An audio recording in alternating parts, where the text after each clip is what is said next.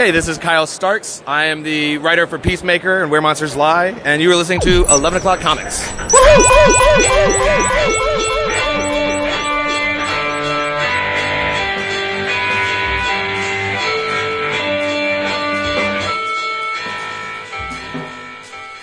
Smooth sailing, clear seas, blue skies. Yeah, you're right. It's like the beginning of The Simpsons. Clear eyes, full hearts, can't lose. What's that from? Friday Night Lights. The show or the movie? Or did they say it? Show. Okay. How about that? I love that goddamn show. A little bit of cross-pollination. Love that show. Love that show, Vince. I can't say I've ever seen it. I'm not surprised. Is it a baseball show? About Texas football. Oh, football. Texas high school football. Oh. There you go. There's the reason. Yeah. It's true. Like MASH. Did anybody from the movie stay on for the show, or is it a completely different cast? I don't think so. I never saw the movie, so I can't. Oh, okay. But yeah. Hey, everybody. Thanks for tuning in. It's 11 O'Clock Comics, episode 878. What's that called, Dap? It's a palindrome. It's a palindrome. And I am Vince B. You are Vince B. Just like a race car, I am David A. Price. Indeed. And of course, I'm a doctor, a professor, a lawyer, a philosopher, a scientist, a metaphysicist. I am Abraham von Helsing. Wow. Did you have to Google all the things that he was? I wrote it down in the notes from looking it up earlier, yeah. Nice. The Night Toker. You are not Van Helsing. You are Jason Wood, everybody. Here together once again on this ordinary episode. Joy. It's pure, unbridled joy. And you know what else brings you pure, unbridled joy? Cheap. Graphicnovels.com. That's cheap. Graphicnovels.com has omnibus editions, trade paperbacks, original graphic novels, and manga, among other things, for drastically lower prices than what's printed on the back or front or spine, wherever. The retail cost is always laughed at cheapgraphicnovels.com. We are going to talk about a book tonight that we held over from last episode because we wanted to do it its justice. It's called #DRCL. It's actually Dracula without the vowels. So let's just call it Dracula, but it's #DRCL. Now you can get it at Amazon for $23.53. That's 13% off. But if you go to cheapgraphicnovels.com, you can get it for $20.25. That's 25% off. So, ergo, cheapgraphicnovels.com has prices lower than Amazon. I think the logic is sound, right? Yes. Obviously, the discounts are higher for Marvel and DC, but John Q. Public loves that shit. So, therefore, it gets bought, right? But there are many, many things at cheapgraphicnovels.com. Go there and check them out. And when you find something, inevitably, that suits your fancy, you're going to order it. You're going to get an email reply saying thank you for ordering at cheapgraphicnovels.com. You are going to reply to that email and say, it was all at the behest of 11 O'Clock Comics. They told me about this thing, and now I'm saving bake. And Max is going to gift you with free shipping on your next order. It's amazing. Just go there. cheapgraphicnovels.com. Nicely done. Yeah. Good old Max. Good old Max is right. I am drinking the hard stuff. Yes, and when I say the hard stuff, I'm not lying. This thing is by New Trail Brewing. It's a local thing, relatively local. In honor of the upcoming Yuletide season, it's called Ugly Sweater Hazy Triple IPA. 11.2% alcohol by volume, and it's a 16-ounce can. After that's gone, look, I have from Sweetwater. This is becoming my favorite IPA. It's from Sweetwater Brewing Company. It's called 420 Strain. G13 IPA. We took an already dank IPA and married its hops with strain-specific terpenes and natural hemp-type flavor. The result is an aromatic, super hybrid, sticky IPA that's ready to rip, baby. And I love it. It is delicious, and I love the 420 edge. It's great. That's what I got. Respect. Yeah. Look at you drinking. Well, it's been a week, so. It has been a week. Much love to you and the family on that. Yeah, it's been a fucking week. I too am drinking. It's been a week for me too, but not the same as yours. Right? So no, hey, a week is a week. Were you waiting for accolades on that, or were you just like? I was waiting for the pause, like the shock. Wait a minute. Take two. Really? You're drinking? Yes. Wow. I know. He loves us so much. It's true. I am having a delicious wine. It was actually a gift from some folks that came to see us maybe like a month ago. Beth had some people over, some ladies for one of those book club events, such as it is. And it's become like a tradition. It seems like these things that all the women that they revolve, like she hosts and goes. It seems like they always bring the wine to the new host. Not that I'm mad at it. So this is one of those bottles, and I don't know which person brought it over, but they deserve mad credit because it's delightful. It is Curriculum Vitae, CV as in like resume. Curriculum Vitae. It's a red blend from Portugal of all places. So I think I know who this is from because we have one of our friends is Portuguese. So I think maybe they were trying to show off their homeland's grape, but it's really good. Hey, Dap, it's from Portugal. Nice. We knew somebody from Portugal. Yeah, it's true. Oh, was that where homie was from? Yeah. That's where Miguel was from. Miguel was Portuguese? Yep. I didn't know he that. He was the Portuguese. You two are stupid. With you should be doing wide more. Collars and the blazers. Yes. God damn. How is he still, how is he not... He's got to come back. He's got to be out there somewhere. Dude, we need him to come on the episode 1000. Okay. And because we would not be here in some semblance without Miguel, without his efforts. Yes. I never met the man. I never saw the man, but yeah. I was just a handsome dude. A little bit of a lazy eye. But he was, no, a little. He was fun to be around, but most of all, he called us stupid. You are stupid. You should be having the business cards to give to the people. Yeah. And he was right. The guy was right. And we did. He even has his name on the back of the card. Well, that rule certainly stuck in Dap's mind because Dap's always trying to bust out. Oh, shit, Dap. He's like, he gets that business card out real quick. Here's our card. Thank you. It's just a Big Mac. And every once in a while, the creator will leave with the card. But the very rarely. Miguel, he reminded me of Fez from the '70s show. He reminded me of Vilmer a little bit. Yeah, well a little bit. And ladies' man. A little bit. Why is that the rumor with Not the Vilmer? rumor. He's notorious. He's a notorious poonhound and hammer. Yeah. Huh. Mm-hmm.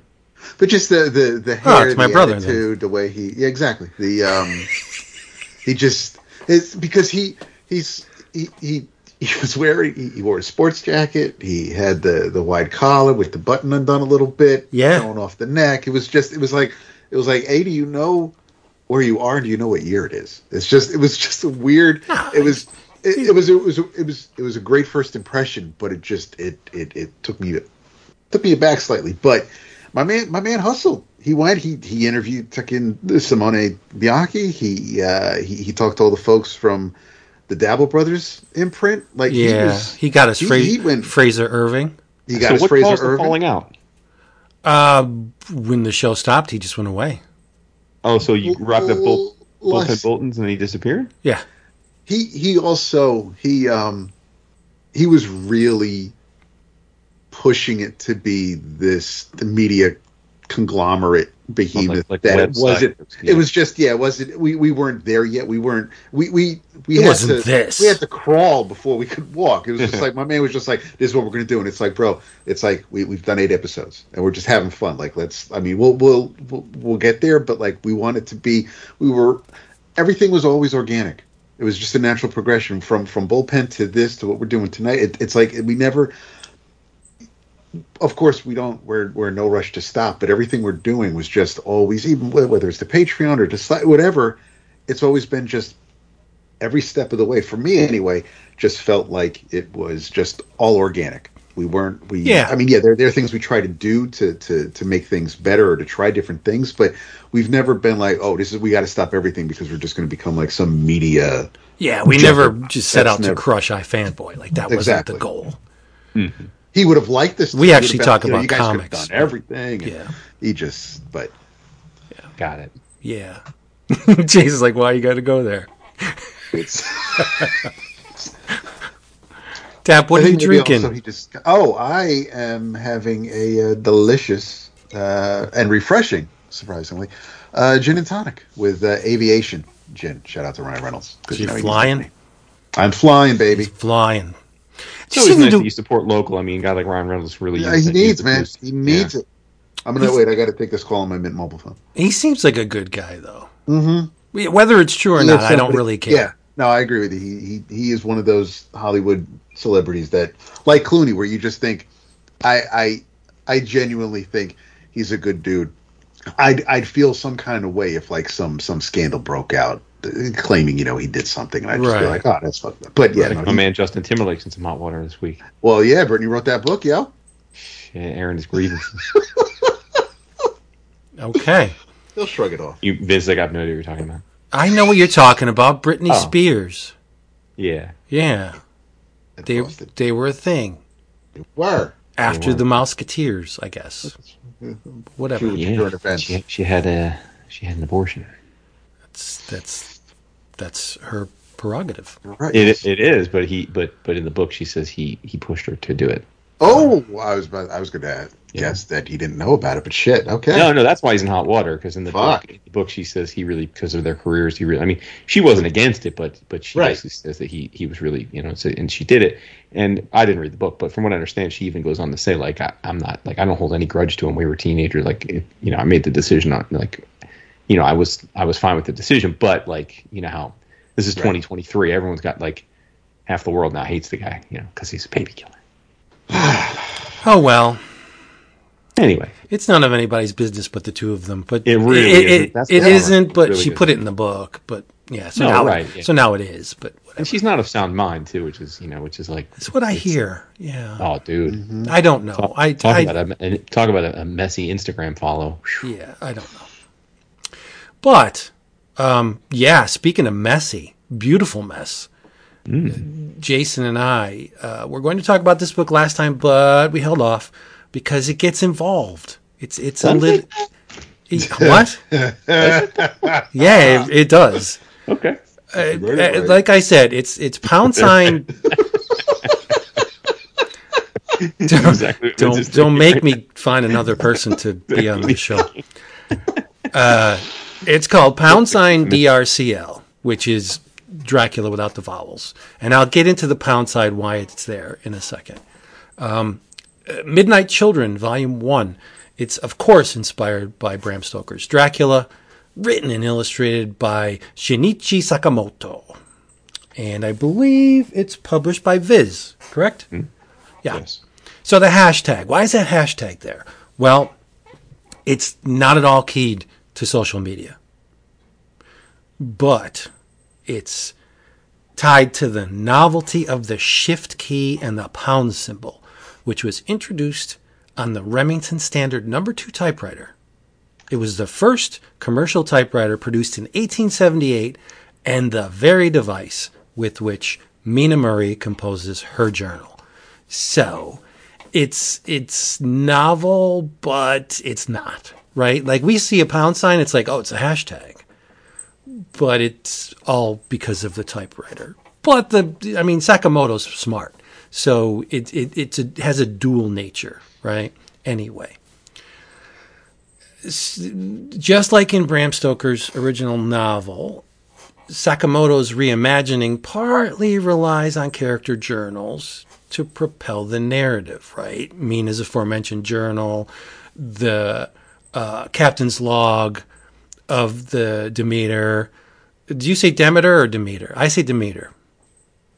Jason. I mean, it's one of those, you can say it either. I say Demeter, but I don't know that. Yeah, I think wrong. the English, the United States pronunciation is Demeter. I actually Googled it. You can say Demeter, right, or Demeter. Yeah. But I like Demeter better. Okay.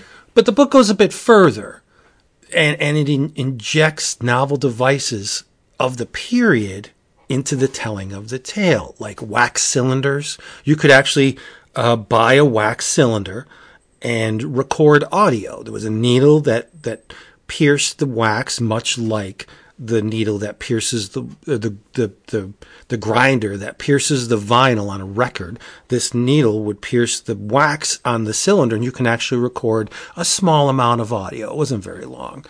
And actually, the Kodak camera takes a role in this reimagining of Dracula. But as always, Mina is the focus. But in this case, she's the only female student in a male-dominated Whitby school. Now, this school is famous for grooming young men to become great leaders in service to the crown. It's a noble profession. She's incredibly smart, and she's resourceful. She can hold her own and frequently outclasses the boys in the school, which obviously renders her a target. She's bullied and beaten. But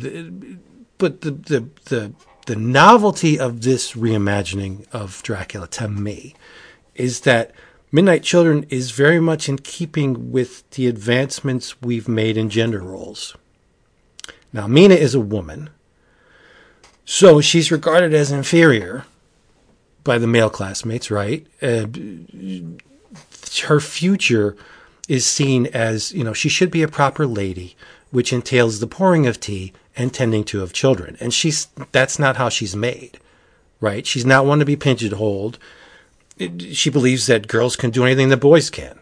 And it's true, right? And she has a credo, catch as catch can, which means using every resource at her disposal to achieve her goals. She's got pluck, this Mina, right? But Mina is the least of the examples of inroads society has made in terms of gender identity. In Bram Stoker's novel, Lucy Westenra was Dracula's first victim in Britain. And Lucy's a woman, of course. In Midnight Children, Lucy's not Lucy, she's Luke. She's a fey male whose outward appearance is decidedly female. Long flowing locks and full lips and lashes. In fact, all the boys in this book are more than a bit fey and dandy, but none more than Luke. There's a mention of Luke being prone to fainting. He's very delicate, and in times of emotional turmoil or pressure, he has a tendency to faint. So all the boys in the group, and all the boys in the group amount to Lucy's suitors in the original novel. They're just transformed into young men in this book. But their goal is the same. They're all pretty much more or less in love with Luke. But Mina knows Luke's secret, right? And here's the deal. Luke, male, professes to carry the soul of a woman. Lucy. I think that's incredibly novel. I thought that was a very cool spin, especially these days when that stuff, ideas and concepts like that are very much at the forefront of our society, right? What does gender identity mean? What does it mean to be male? What does it mean to be female? Does the soul actually have a gender? Like, I love these discussions, these ideas, and it's right here in this book. And I'm very curious to learn what Jason thought of that aspect of the story. Well, I mean, you hit on the most memorable component of the narrative, in as much as that there is one, is, like you said, is that the reimagining goes far beyond sort of like just shifting the time or anything like that. It's not just gender norms. There's also definitely a much more universal take on race, right? Because this is set in 19th century Britain at a boarding school, and one of the four main characters is Quincy, and he's a Black American kid, and obviously that would just never have been the case in 19th century England. So kudos to them there for sure.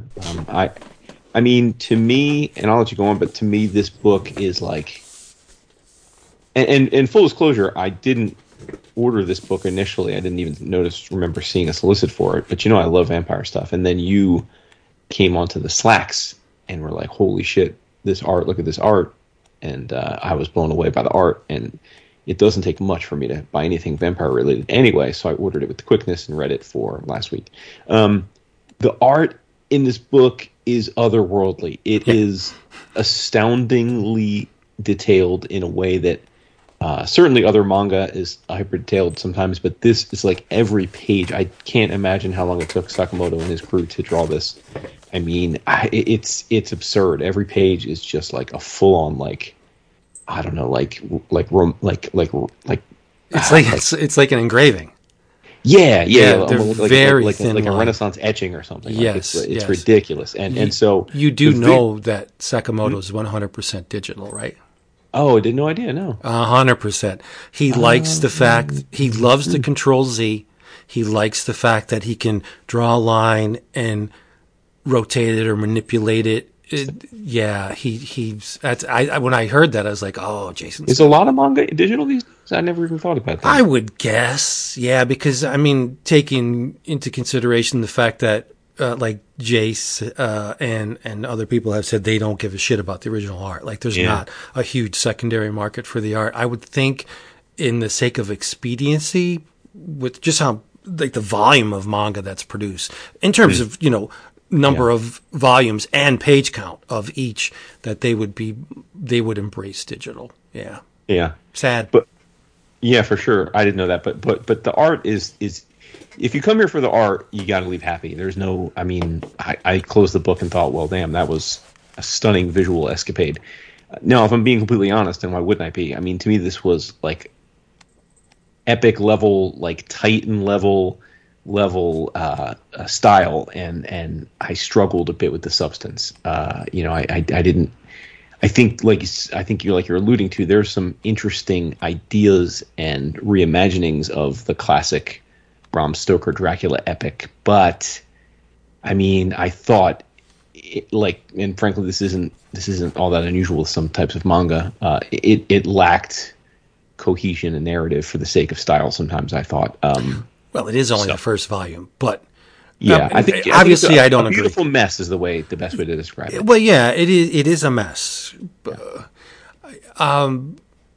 The art was obviously the draw for me, because you see the visuals first, and then you plumb the narrative, obviously, once you have the book in your hand. So there needs to be a hook to get that book into your hands, and obviously it was the art.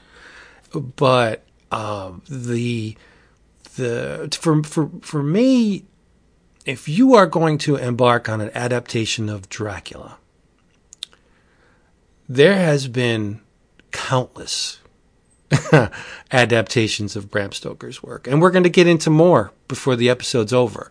But you need to do something that sets you apart from the herd, and it could be something as small as the gender issues, which are in this book. Like that, I don't believe I've ever read an adaptation or a reimagining of Dracula that employed these kind of concepts. So automatically, this is noteworthy for me, because I've never encountered it within the pages of Dracula before. So, all right, you've now managed to disassociate yourself from the countless other adaptations that have been out there. So that's a starting point.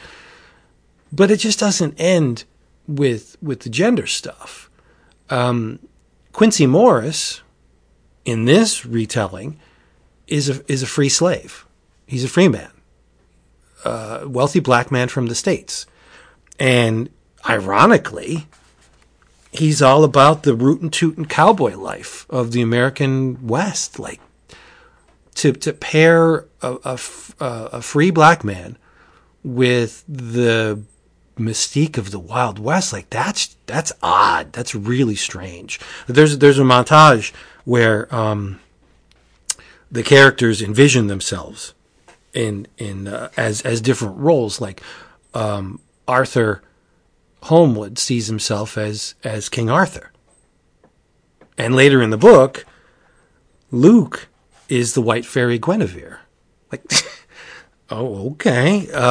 Quincy Morris is riding atop a steed with a cowboy hat and the chaps and everything else, and he's twirling a lasso or trying to rope a steer.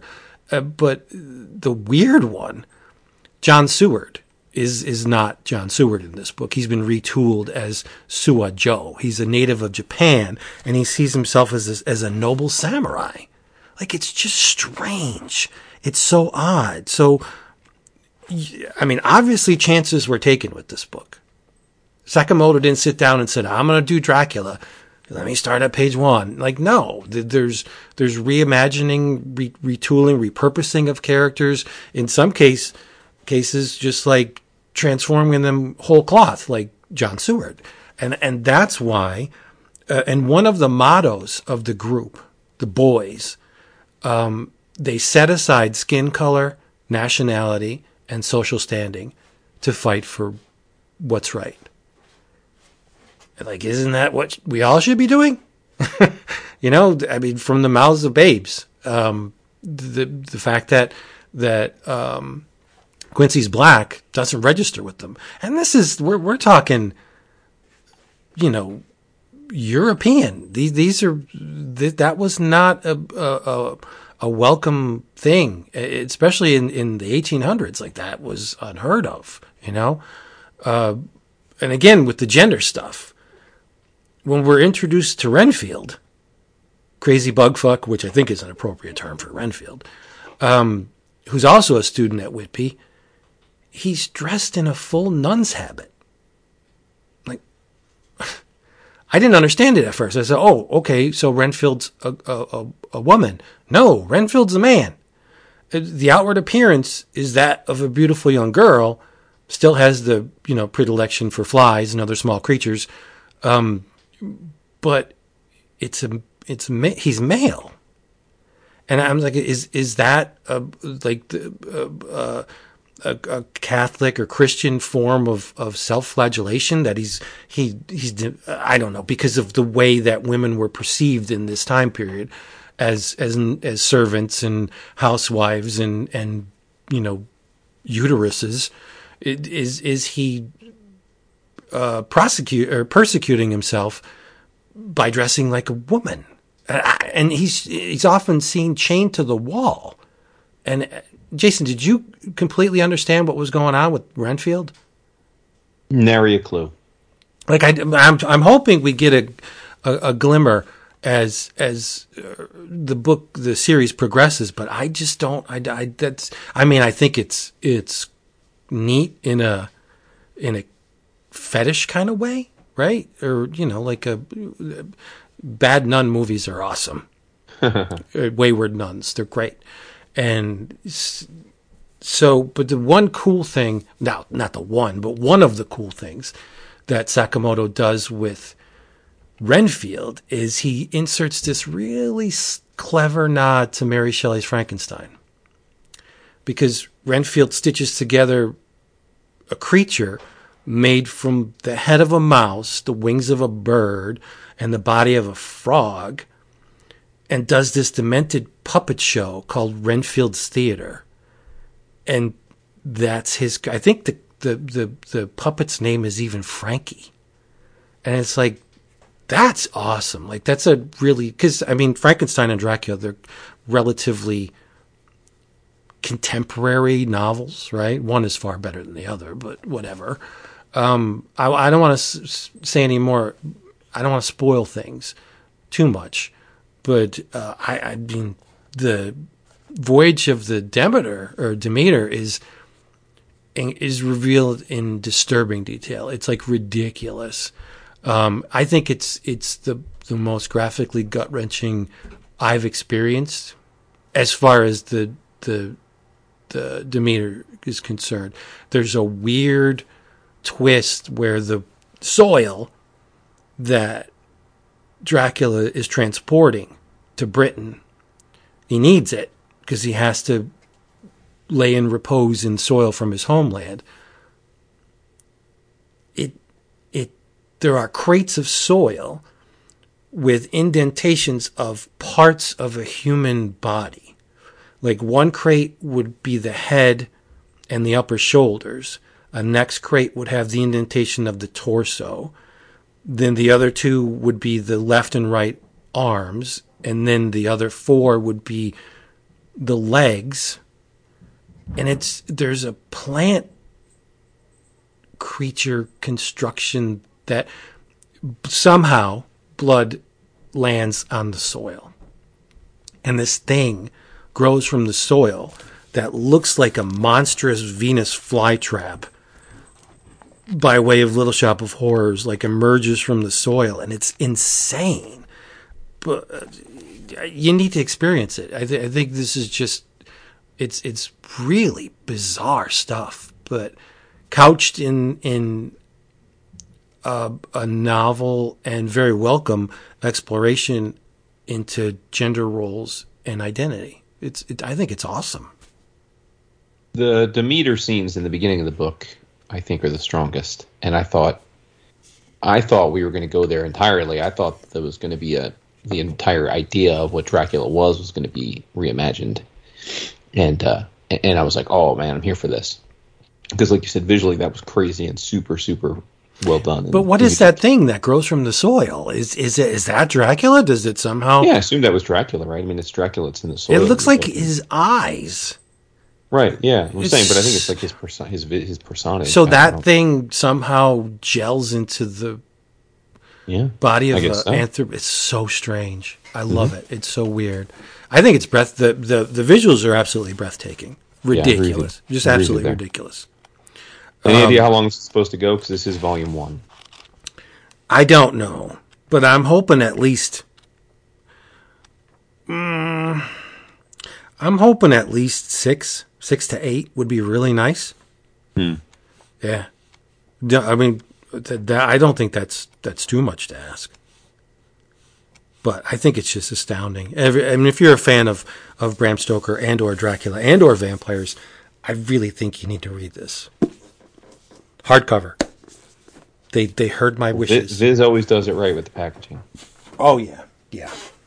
And this is Viz's signature. That's why it's a hardcover. It's the same thing, same imprinted as the Edo books. It's astounding. It's probably I know I'm going to depart from with Jay. It's probably the best thing I've read all month. No, that's cool. I mean, like I said, I'm glad I read it because the visuals are ridiculous. But no, I'm not going to continue with it. Oh, sad trombone. No, it's not. No, I mean, in a world where I had unlimited reading time, I'd keep reading it. Oh. Well, you're not reading Marvel, so let this take all that time. Well, that is true. Ooh, 11.2. Wow. What else do we have, gents? Well, let's hear from our man Dap. We talked for a long time right there. Did we, though? Yeah, I guess we did. Yeah. Sorry. No, why are you apologizing? I'm not apologizing. I am. Bro. Dap, what you got? So I decided to what the hell? Where the hell is it? Yeah, there were a couple things that I was catching up on. A couple of, well, sort of like I guess kind of like a quick hit, more or less. But I was catching up on World's Finest because I let a couple of issues stack up because there was a two-parter where it was Wade's telling of the first time Superman and Batman teamed up, and of course by extension, the first time Clark Kent and Bruce Wayne met, and that was it involved the Riddler dealing with on a crime spree, but there was also people just completely disappearing in Gotham, and that was the weirdest thing. And but there were clues left, and the clues were written in Kryptonese, and of course, Superman recognizes the letters, and so he goes and he talks to Gordon, and there was some nice little moments where Gordon tries to say, well, he's not looking behind him, and he's just talking out loud. And he says, well, it was bound to happen one of these days. I was finally going to hear you creep up on me, but it turns out it wasn't Batman after all. It was just Superman hanging out in the window. So they had a nice little chat, and Bruce Wayne had a real slick way in figuring out that Clark Kent and Superman are the same being. When Clark goes to Bruce's house at Wayne Manor, Bruce lets him in and says, I'll be right back. Give me a few minutes. And he leaves Clark in his study. And when Bruce finally comes back tens of minutes later, he basically just says, now we can get down to it, and maybe Superman can get involved. And Clark's like, yeah, I don't know what the hell you're talking about. I'm out of here. He's like, well, no, see, before you go, I just want to let you know that there was a gas in this that I let escape in this room, and it would have knocked a human out. Obviously, you didn't breathe it in, so everything came together, and then he, of course, lets Clark down the stairwell and introduces him to the Batcave. So secrets are revealed, and the disappearing had to do with somebody who on the other side who figured out a way to escape the Phantom Zone and was putting civilians in the Phantom Zone in the hopes that Superman would come to their rescue and he'd be able to imprison Superman there. But that didn't work out the way he wanted. And then the most recent issue goes back to an earlier story when Wade kicked off World's Finest with this kid David, who ends up growing up to be like another character, and now Superman and Batman have been sent to the Kingdom Come Earth, and David isn't exactly happy to see Superman again, at least the Superman that he remembers. So pretty much a cliffhanger there. And then I decided to give, since I enjoyed Wesley Dodds' The Sandman #1 so much, I decided to give Alan Scott Green Lantern a shot. And it was fine. It's of all the Lanterns, not like Alan Scott is in my top 5. I understand the legacy. I understand I appreciate where he stands as far as the Justice Society and the All-Star Squadron and Golden Age heroes, but there were some editor's notes that obviously, if you had read some of the previous DC Pride books, there were some things in here where it wasn't. It was a pretty well told chapter, but there were some things where if you are a long-time Alan Scott fan, or if you've been reading anything that had to do with Alan Scott over the past 5 years, you probably get a lot more out of this first issue. But it starts off with Hoover being the asshole that he is and basically blackmailing Alan Scott and letting him know that Green Lantern is going to do his bidding and team up with the other heroes of your Justice Society, because if your sinful, bestial extravagances are, outed to the public, that's not going to bode well for you during this time of backwards thinking folks. So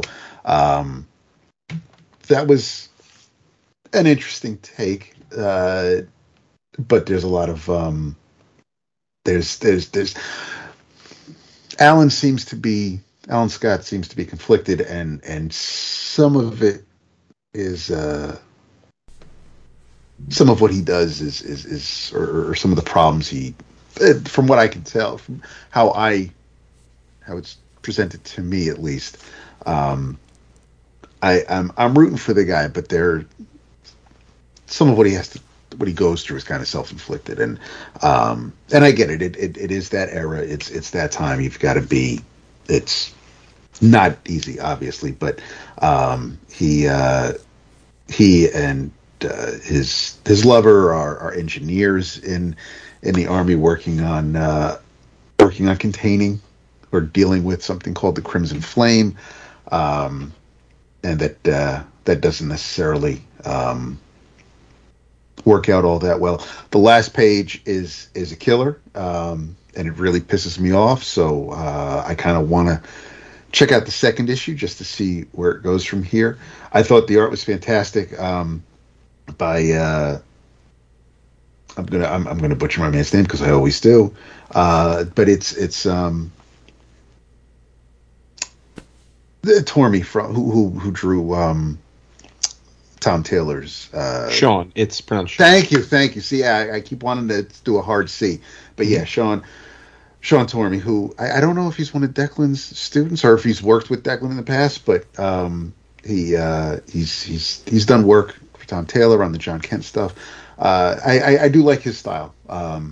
It's different than I'm not trying to compare Riley and Sandman with this book. It's just that they both have the Golden Age JSA subtitle, the prefix, but it was of the two so far, because I haven't checked out the Jay Garrick book yet, but it's learning about Alan Scott. I think it's a valiant effort. But as far as the first issue goes, and trying to maybe do this new Dawn of DC, or maybe introduce him to readers who aren't too familiar with him, then I think this did a good job. And the other thing is, shout out to Dan T, because back at New York Comic Con, he was handing out some goodies, and the MS Harkness 6 mini comics was and I have to thank Vince as well, because Vince had it in his hand and then just turns around and hands it to me and says, "No, you'll get a kick out of this." And you were absolutely right. I think Harkness is I'm a fan of the style, and I am absolutely a fan of the storytelling, and these tales that she's telling in these mini comics are funny and scary, and I can't believe this happened, or just to yourself, and it's very I can sympathize with some of it, obviously not everything, because I don't know what it's like to have a tampon stuck all the way up there for weeks, but there are just there are just things that whether it's hanging out with her friend at an anime convention while her friend is doing commissions, or she's with another friend where they're at a powerlifting conference and a weightlifting conference, and they've got each other's backs, and seeing how that whole type of situation or event unfolds, and what's necessary, and how you have to get ready for it, and what goes on throughout the day, dealing with things going on with your body that I would never in a million years be able to understand, but she's got it out here for everybody to see, including her time that she would spend with gentlemen callers, where she'll go out to dinner or to meet somebody, and basically have sex for money. And it's the way it's presented, the way it's all laid out was, it was an absolute treat. I got to thank Dan a ton for this. I will definitely be checking out more of her work. She's a Patreon, so I'm thinking about that just so I can get more of what she's working on as it's being produced. But this was an absolute blast. I like this a ton. It really was a and they're not all the comics are all of varying lengths. There's some that are quite long, and then there's a couple that are just a handful of pages and just to get the point across. But I think but seeing what she does day in day out or just throughout the months was enlightening and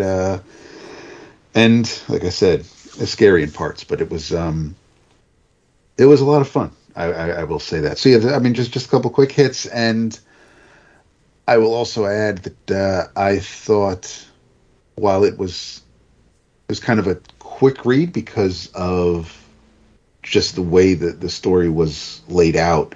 I thought I enjoyed the second issue of King's and Samperi's Wonder Woman. I enjoyed the second issue more than I enjoyed the first, and I did like the first, but I thought the second, just the whole confrontation, the standoff between Diana and Steele, and now Steele has involved Steve Trevor, and seeing Diana dealing with what's in front of her, was obviously we needed the first issue to get here. It wouldn't have made sense if we started off with the second issue, but Tom was very slick, which we know, but he did some things in the second issue and introduced or revealed some things that we weren't aware of in the first issue.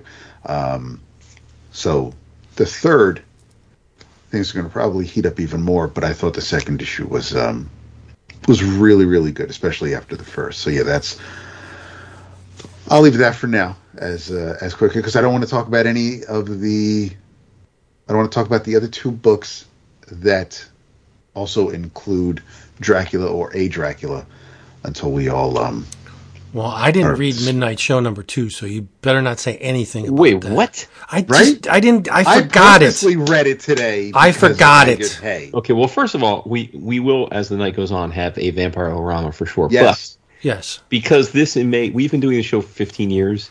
I'm going to go out and pull a Vince here and say I'm going to be hyperbolic and say we are about to have the most unlikely O-Rama in our show's history, because we have a fucking MS Harkness-O-Rama. Yes. That is baffling. Well, I thought you needed more than 2. Oh, bro. No, that's not by me. I use 2. I go by 2. He had 6. He had 6. He had 6 stories he read. So now wait a minute. Wait, before you get into it, we need a little breather here. Okay. I have something very interesting to tell you. Oh. So I'm at the shop today, picking up my books, one of which was not Midnight Show number 2 because I forgot to get it. But anyway, I'm stupid. So Dave keeps excellent data about all of his sales, right? Keeps an eye on everything.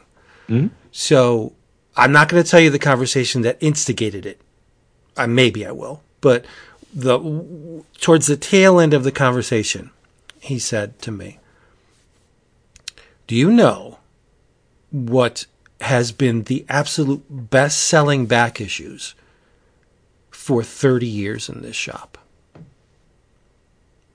30 years? Yes. That kind of, I mean... That's a long time. And I said, well, no. By the way he counts it, are you saying like these particular issues have continued to sell for 30 years, or do you mean in the last 30 years, what is the best-selling thing? They continue to sell. The more he stocks them, the more they sell. Okay. And they are perennial hits. He will get people walking in off the street wanting them, non-regular customers, of course. Regular guys who didn't buy them in the past now want to read them. So something that came out before the early 90s. No, it's 30 years would have been 93, so. So it's early 90s, yes. Yeah, okay. And it wasn't a surprise to me, but in a way it was that they have that, obviously, at least in his shop, they have that kind of staying power where they are, year after year after year, the best-selling back issues. What do you think it is?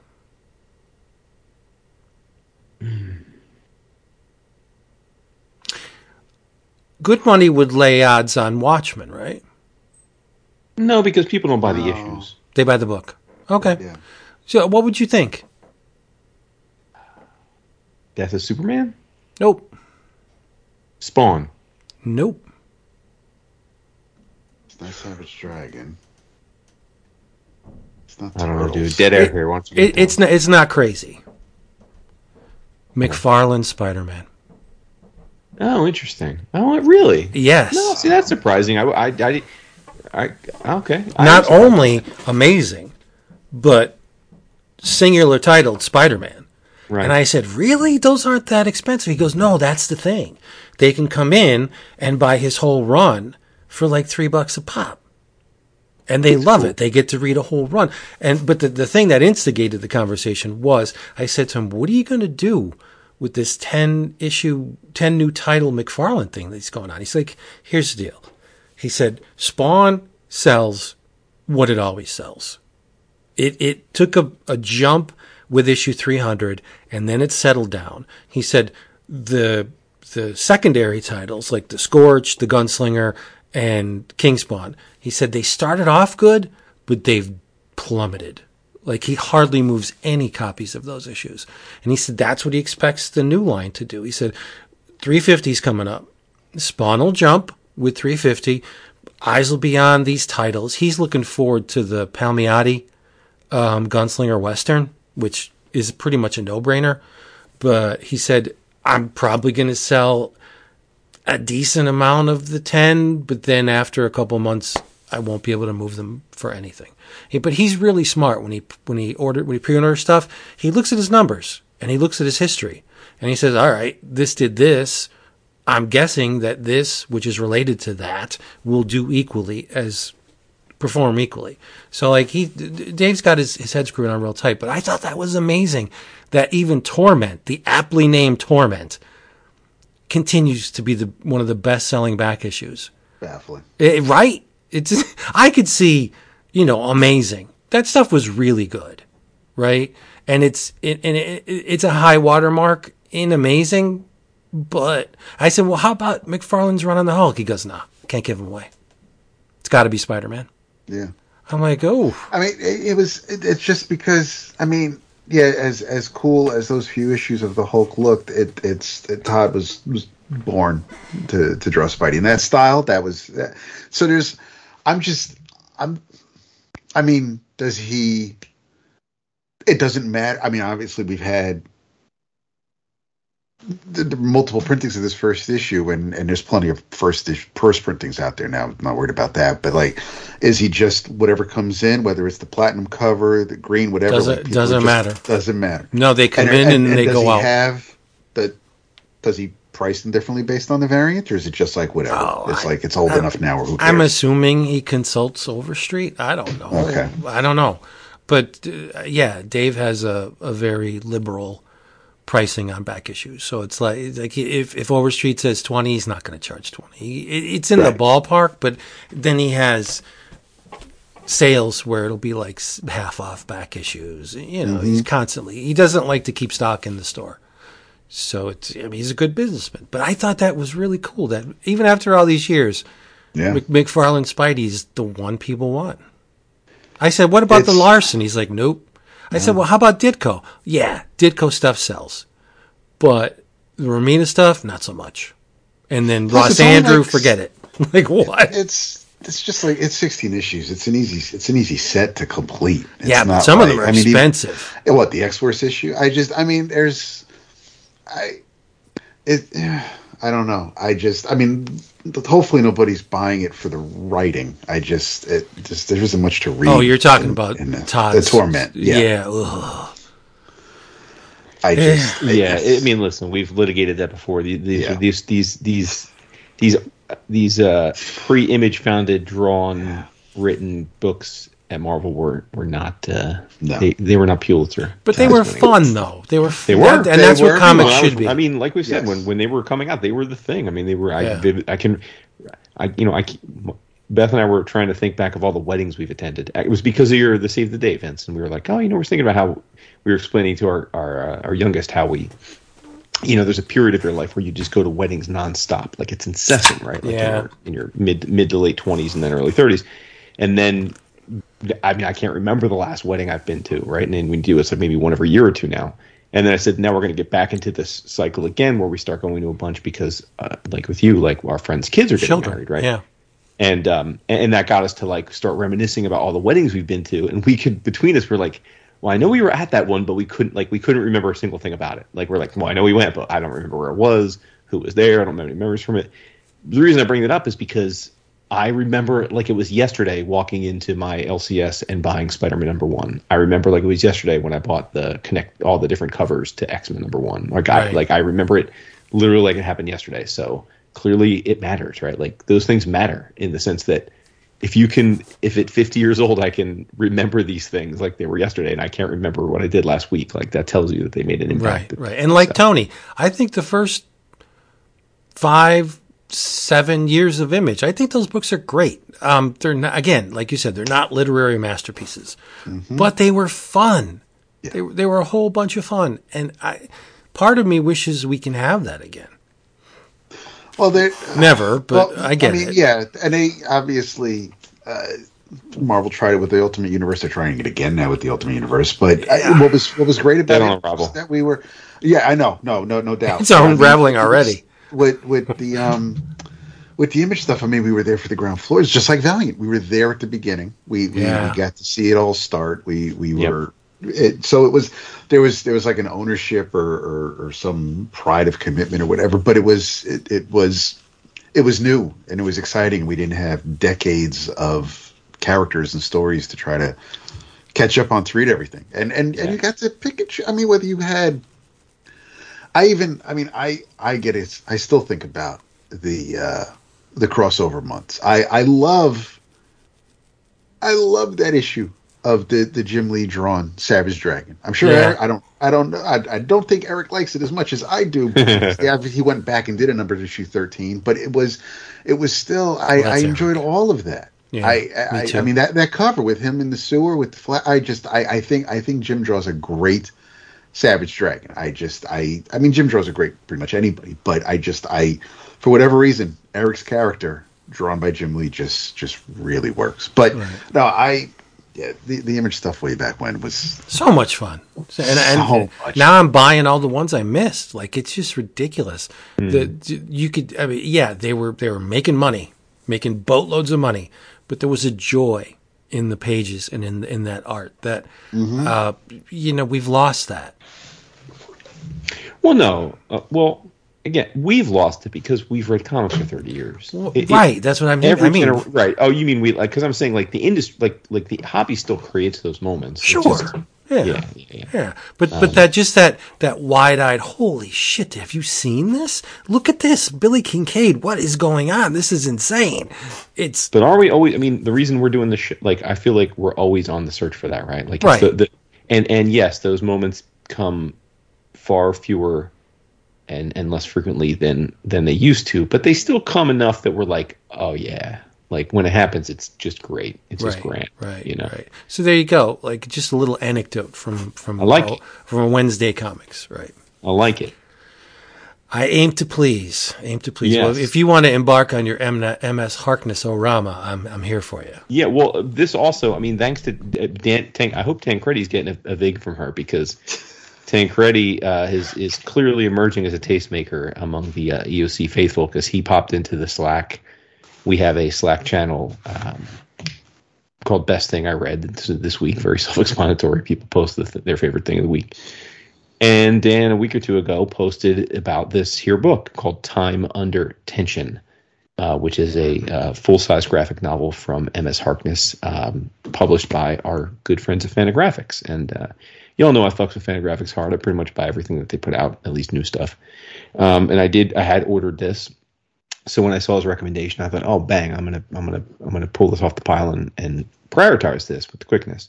Because he posted about it, and then a few other people, including John Passalacqua, who has impeccable taste, also said, yeah, it's certainly in the running for me for my favorite graphic novel of the year. And I thought, oh shit, I got to get on this. It's incredible. I mean, as Dap said, M.S. Harkness is a really interesting person. I don't know how old she is now. I mean, I'm guessing late 20s, early 30s would be my guess. But she's an indie comics creator, largely doing autobio comics. This book, Time Under Tension, is the third full-size graphic novel that she's done.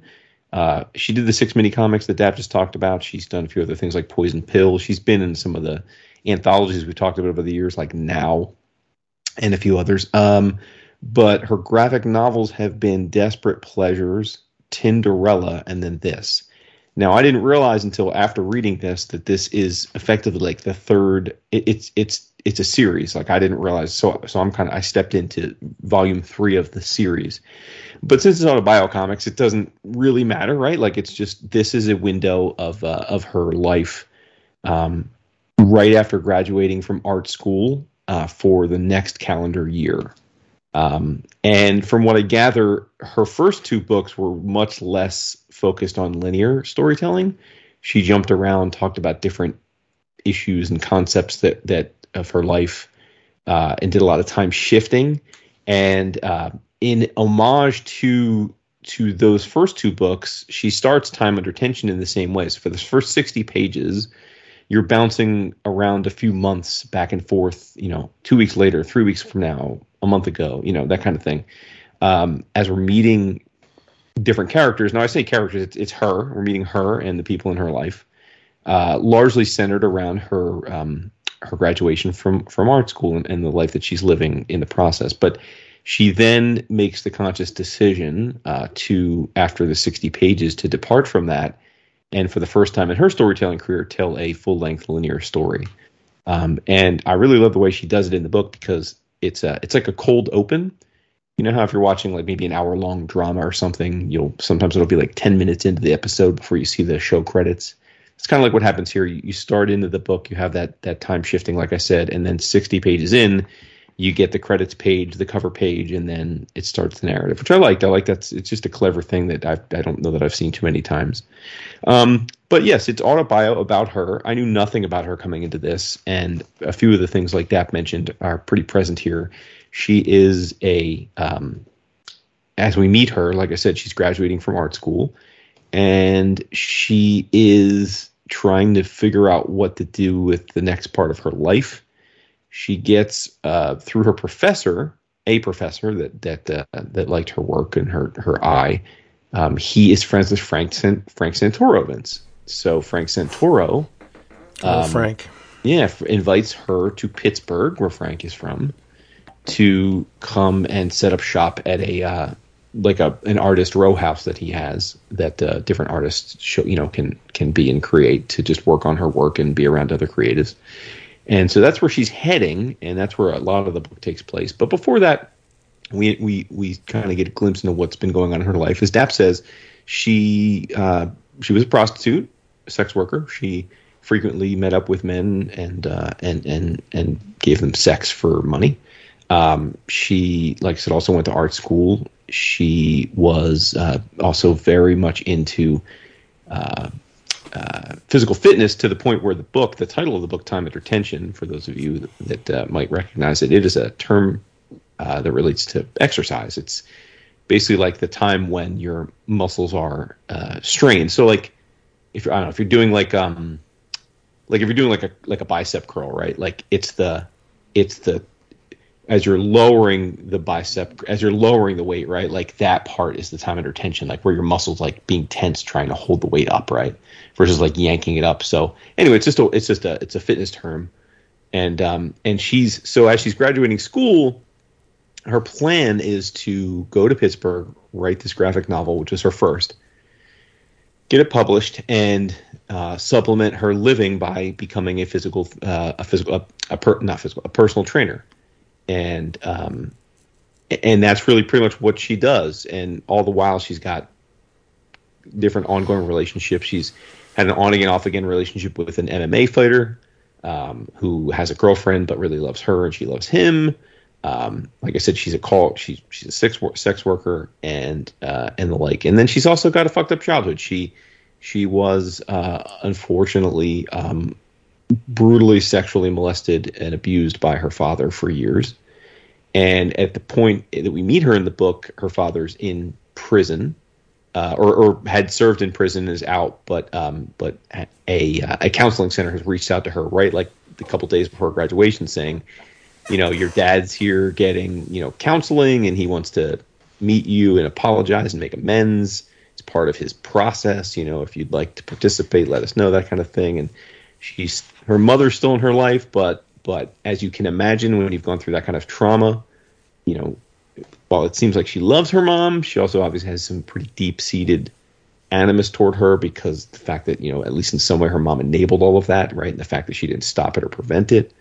So she's a very complicated woman. And but all throughout this, it's really just about her journey to want to be an artist and create comics, but in her own way. And there's this great scene, and I don't know much about Frank Santoro, the person, Vince, but you might appreciate this.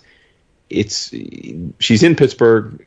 They're hanging out there at a bar, and Frank is kind of going like a manic rant a bit, and he's just telling her how, there's just not enough female voices in indie comics, and there's not a voice of the era, of the generation, and it really needs that, and that she should step up and just be that voice, and he's like really manic about it, he's like just super impassioned about it, and she's like, dude, whatever. I don't want to be the voice of anybody. I want to make comics about, make me happy. I'm not trying to be the voice of a generation. That's not my thing, And that's kind of her vibe. She's just trying to live her life. At one point, she's having a dinner with two other graduates from her class, and they're very kind of I'm working on this story for the New Yorker, and I'm trying to get into this anthology, and she's like, well, and she's like, well, I'm trying to get my physical therapist certification here, and they're like, well, why wouldn't you want to be an illustrator while you do your own GN? Why wouldn't you want to? And she's like, because I'm drawing for myself. I don't want to draw for other people too. I want to have I want to have balanced life. So it's just very interesting. In our world where you don't sure, there are people we joke about the Jorge Jimenez's and guys like that clearly physical fitness is important to them. Obviously the guy's built like a god, but you don't hear too many stories of people in the creative world also equally valuing something physical fitness and strength and that kind of thing. So it's fascinating to me that for her they're of equal importance to her. So again, I think I'm a fan of autobiographical comics, clearly, and I think for me, I've read a lot. I think some are terrible, some are okay, and some are great. And I often try and figure out what's the formula? Why do I think some are great and some don't do anything for me? And I don't know that I've got it totally figured out, but I think in the case where it really resonates with me, it's when I feel like someone brings an unpredictable perspective into a predictable thing. It's like writing about your own life. It's all about how you perceive it, right? How you're putting it out there for others to consume. And sometimes it can be very maudlin. Sometimes it can be very rote. Sometimes it can be a little too glorifying, right? Or self-aggrandizing. So I think in the ones that really resonate with me, it's with when they take a very introspective perspective that's not completely self-effacing, but at the same point in time is very real with themselves. They accept their warts, but they don't punish themselves for their warts, right? They're not woe is me, I suck, but they acknowledge that they're flawed people, because we're all flawed. And I think generally speaking, I'm attracted to flawed characters, right? Characters that aren't pristine. We've talked about it before. It's why I've always had trouble connecting with a Superman, because he's perfect, and I know for some people that's the allure, but for me, it's always been kind of a turnoff. So I love this book. I thought it was really well done. Her art style, Dap touched on it a bit. Like it's very much like stark black and white. She's got this big long black hair, and in the book she draws this giant mane of black hair. It's very cartoony, like almost like Kim Possible kind of the line work. Like it's like big faces, kind of small stick figure bodies, but very accomplished in a very tight line. Like it's certainly very polished cartooning, but it's definitely more cartoony than realistic looking. But I thought it was fantastic, so much so that I'm very much looking forward to going back and reading Desperate Pleasures and Tinderella. As I understand it, they just are other parts of her life. And she noted that the one before this was very dark because it probably, I'm imagining it goes into her childhood more and her abuse. But so she said she really wanted to make this not necessarily uplifting, but just more, just a more balanced approach. And the cool thing is now I don't know how, like I said, I don't know how old she is, but I was checking her out online. Like she's like living her best life now. She's still a physical trainer. She's personal trainer. She's, like I said, making these books, and she's about to get married. Just bought a house, so it seems like it's going well for her. So I really I grok with people who have had not such great pasts, but don't let it define them. Like it's clearly a part, like obviously her abuse is a part of her life and it informs her. And certainly she's working through some of those issues in her work, but she never once takes it as a reason to not be successful or pursue happiness. And that resonates with me to the millionth level because that's how I've lived my life. I've been very candid about, the childhood I had and the stuff I had to deal with. And I just always thought dealing with it, like you can't let those things define you. And I'm not saying that for some it's impossible not to, and I'm not suggesting like everyone's got to go through their own process, but I really appreciate when I come across someone who has been, presented with a difficult childhood, to say the least, and can work through it and be impacted by it, certainly, but at the same point in time can not let it, define the fact that they can be happy and be successful and have the life they want to have. And that really seems to be the life she's living. So, I'm right there with her on that. And I loved it for that. So huge 2 thumbs up on Time Under Tension. I almost pulled a Vince and said this is going to be in the running for the 11 o'clock Oscars, but I can't say that for sure just because this is going to be a incredible year for the category of original graphic novel. So I can't say that it's going to make it's going to make my ballot, but it certainly will be in consideration when I'm tallying things in a few months. Right. Wouldn't want to pull a Vince, would you? Wouldn't want to do that. Right. Could pull on Vince. Well, I think we have 28 categories, and I think you're on record for giving 60 O'Clockers this year already. So there you go. Why are you laughing? I am laughing. Laughing at that. I'm laughing. I'm laughing inside. But it doesn't sound like you're laughing. Well, Harkness. I haven't read this stuff, and but it sounds like she has the magic ingredient, right? The stuff that differentiates her work from all of the other similar approaches. Which, yeah. Well, and you hate to compare. I mean, Tilly, right? Obviously, we're all huge marks for Tilly, and her work last year was our collective favorite book of the year. Zoe. Tilly, Jesus. Yeah, I'm thinking Tilly because well, Tilly too. But yeah, Zoe. Tilly too. But Zoe, right?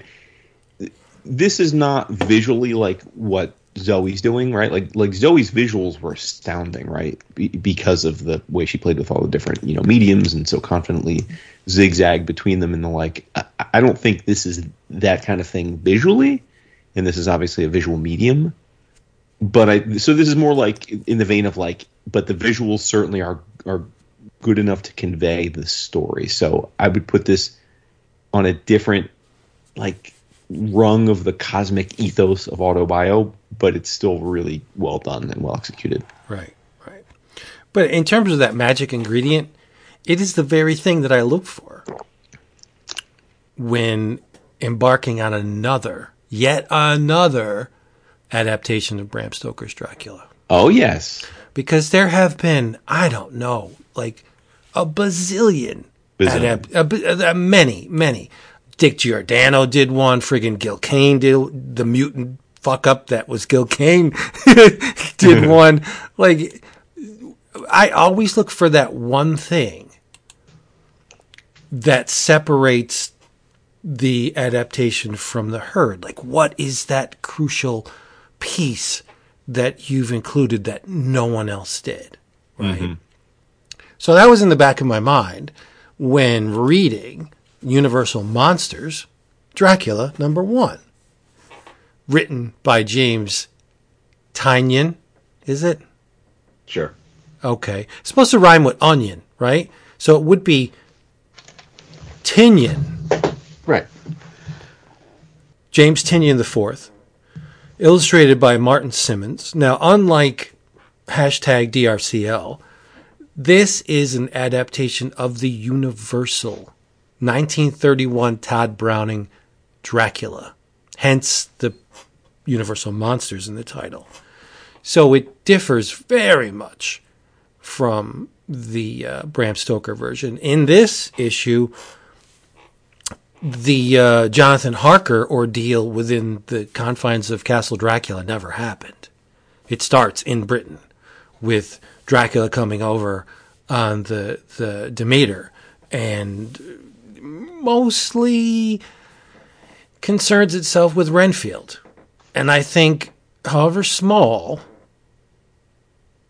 Martin Simmonds' depiction of Renfield is the thing that differentiates this issue from, or this approach from all of the other approaches of Dracula so far. I'm not saying it's a masterstroke, but his depiction of Renfield is incredibly vivid and novel and is what I took away from this issue. Had he not removed Renfield's nose, which is basically all he did to render Renfield as creepy as fuck, this would be just another adaptation of Dracula to me. I think the art is good, and 1 or 2 pages really good, but I think the visuals are pretty standard for someone who has obviously learned from, Sienkiewicz and Dave McKean, right? There's no stretching here. It looks good. The book looks good, but it's not a novel take on Dracula, with the exception of Renfield. I think Renfield was really well done. It's kind of like, I saw it as, that little game you play in school where one person whispers something in someone's ear and they pass it on, right? Telephone game. Yeah, telephone game. Well, it's like Sienkiewicz whispered the magic recipe in John J. Muth's ear, who whispered that magic recipe into Kent Williams' ear, who then whispered it into Dave McKean's ear. By the time it got to Martin Simmonds' ear, the gist is the same, but some of the finer points are lost along the way, right? I think that Simmonds is good, but he's nowhere near in league with the people I just mentioned, right? His art is accomplished, but I don't think there's anything novel about it. I still think he's in servitude to all of those people, especially Sienkiewicz and McKean. But was it enjoyable? That's the bottom line, right? Did I walk away from this issue thinking, wow, that was worth my $4.99? Yeah. Yes. I thought so. I think, obviously I'm going to read it till its conclusion because it's Dracula and it's fairly well done. But it was the Renfield depiction that took this out of the same old category for me. I'm sure your opinions may differ. Go ahead. No, I think I completely agree with you. We're coming at this from different directions in the sense that Dap and I had implored you to read Department of Truth for a long time, and right. You were reluctant because Simmonds' art doesn't grab you generally. You finally succumbed. because of the content. And similar to this, I think the content of the story, you're like, all right, I'm in because of the content.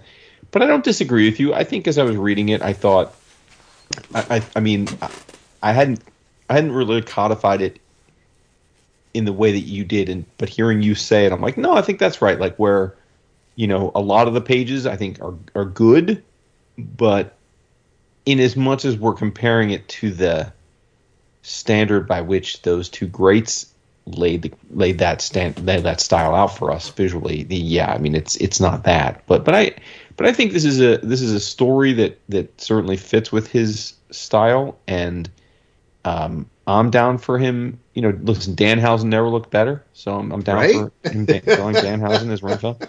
That's cool. Clearly, he's an AEW fan. Wait, what is that? The way he draws Renfield, I think, looks like Danhausen, who's this gimmicky, tiny little goth character wrestler in AEW. Because it's Dwight Fry. Yeah, he looks a lot like... Yeah, no, Donovan Danhausen is just a dude who wears the grease paint, the old white grease paint. Looks like gotcha. So, face is very similar to that. No, I was trying to make Dap laugh. I appreciate the fact that Simmonds is approaching the art from a challenging perspective. Like, I mean, yes, it obviously doesn't look like every other book on the stands, but those, not familiar with Sienkiewicz and McKean and John Muth would look, would look at this and be like, oh, this is amazing. But, when you've been around or you've been exposed to the work of those gentlemen, you'd be like, yeah, okay. I can see where the roots are in this stuff and from where he's taking his influences. Maybe I don't know Simmonds, so maybe he just was unlucky to develop a style that's almost entirely beholden to those guys. But it as a sequential storytelling vehicle, it worked for me. There wasn't much novelty in the approach other than Renfield, is what I'm saying. I thought the depiction of Renfield was really cool. I like the bugs on the arm. I like the bugs in the teeth. The lack of nose. The lack of nose was the kicker. Yeah. I mean, the one or two panels where he does show the nose, I'm like, oh, you broke character. No profile. Why are you doing that? No, don't do it. It's neat. It was cool. So, I mean, and very much worth my money. I think because it's, a co-production with Universal, of course Dracula's going to look like Bela Lugosi, right? Like that's the template. I don't know if you guys have ever seen the adaptation of Dracula by Fernando Fernandez. Like, that book is fucking incredible. Like, you walk away from that book, wow, that was a masterpiece. It's just gorgeous. And I think it was published in 84, but I think it's still in print. Ballantine or something. But like, that takes the wind out of your lungs. Like, whoa, this is gorgeous. This was good. Like, I enjoyed it. I was like, happy. This is all right. There's a Dracula book on the stands, and it looks good. It's great. But it's I wouldn't put it on the same level as a lot of the Dracula adaptations of the past. Right on. Yeah. I for some reason, it was one of the largest PDFs Image ever sent out for a standard 30-odd page comic. Like, the file size was larger than the Reckless books. It was insane. But when I'm downloading it at first so I could read the PDF, and I'm like, there's got to be something like elaborate about this. But it's just, I don't know why files are saved that way. Well, but it just depends on the DPI they saved it at. Right. Yeah. But I was expecting like maybe a lot of like double pages and things like that. But no. So that aside, once I sat down with it, I've never seen the entire movie all the way through. I've seen bits for and pieces shame. here and there over the years. I know, but so it's not like I can think about the source material here and compare it. But I thought as far as the first part of a 4-part series, it definitely did what they were supposed to do. I was wildly intrigued. You never read the book? I started to when Coppola's movie was coming out. But yeah, I never sat down with the original story before that. Because back then, you think you know everything about Dracula just from everything else that you've absorbed over the years. But no, it's still it's just like Shelley's Frankenstein. There's still little things that I would like to eventually. Yeah, it's on my bucket list to read the old time, the original novels that these stories that these movies and these serials were based on. It's twice the length of Frankenstein and half the book. Okay. Yeah, I think Stoker's Dracula is great, right? But it's nowhere near. I think Frankenstein may be the greatest novel ever produced. Wow. Yeah. Okay. I mean, today, that's what I think. Sure. Right. Now, is this? Do you know if James has other Universal monsters? Is this going to be is he going to do a collection? Is he going to do I'm guessing werewolf or? I'm guessing, yeah. Okay, Wolfman. all right. But yeah, I'm guessing that. I mean, because it's got that Universal Monsters : in the title. Right. So I just wasn't sure this if is it's just like a one-off or if it's the start of something. I don't know how this makes you feel, but it's sold out. Dave sold out. Awesome. Has no comics at all, and it's a $5 book. Yeah. Yeah. And all the subsequent issues will be $5 as well. So, yeah, I think it's great. If we get a Frankenstein, wow! Right, I'm so down for that. Wolfman, awesome. Mummy, yes, give it to me. I mean, anything, any Universal monster they want to do, I'll buy it. And I wonder if just because. Let's be honest. Like on the Slack, you said, "Whoa!" Like you were loving the look of this issue, and I'm not poo-pooing any. Like if you love it, that's awesome. I'm happy that you love it, and I'm happy other people are loving it. I mean, great, but I think it's my crime is of overexposure to Dracula. Like I've seen a lot of Dracula adaptations. You know what I mean? Like plus, it's just, we've got 3 books featuring Dracula on our list tonight. Yeah, so it's a lot. Not like it's a lot. We're lousy. And I've got 2 other vampire books that don't have anything with Dracula, but right, yeah, there's the Blade, and so we've got. I mean, the vampires and Dracula. Vampires don't go away. They just don't. No, they don't. Yeah, they don't. And I mean, yes, obviously, I was a huge mark for Department of Truth.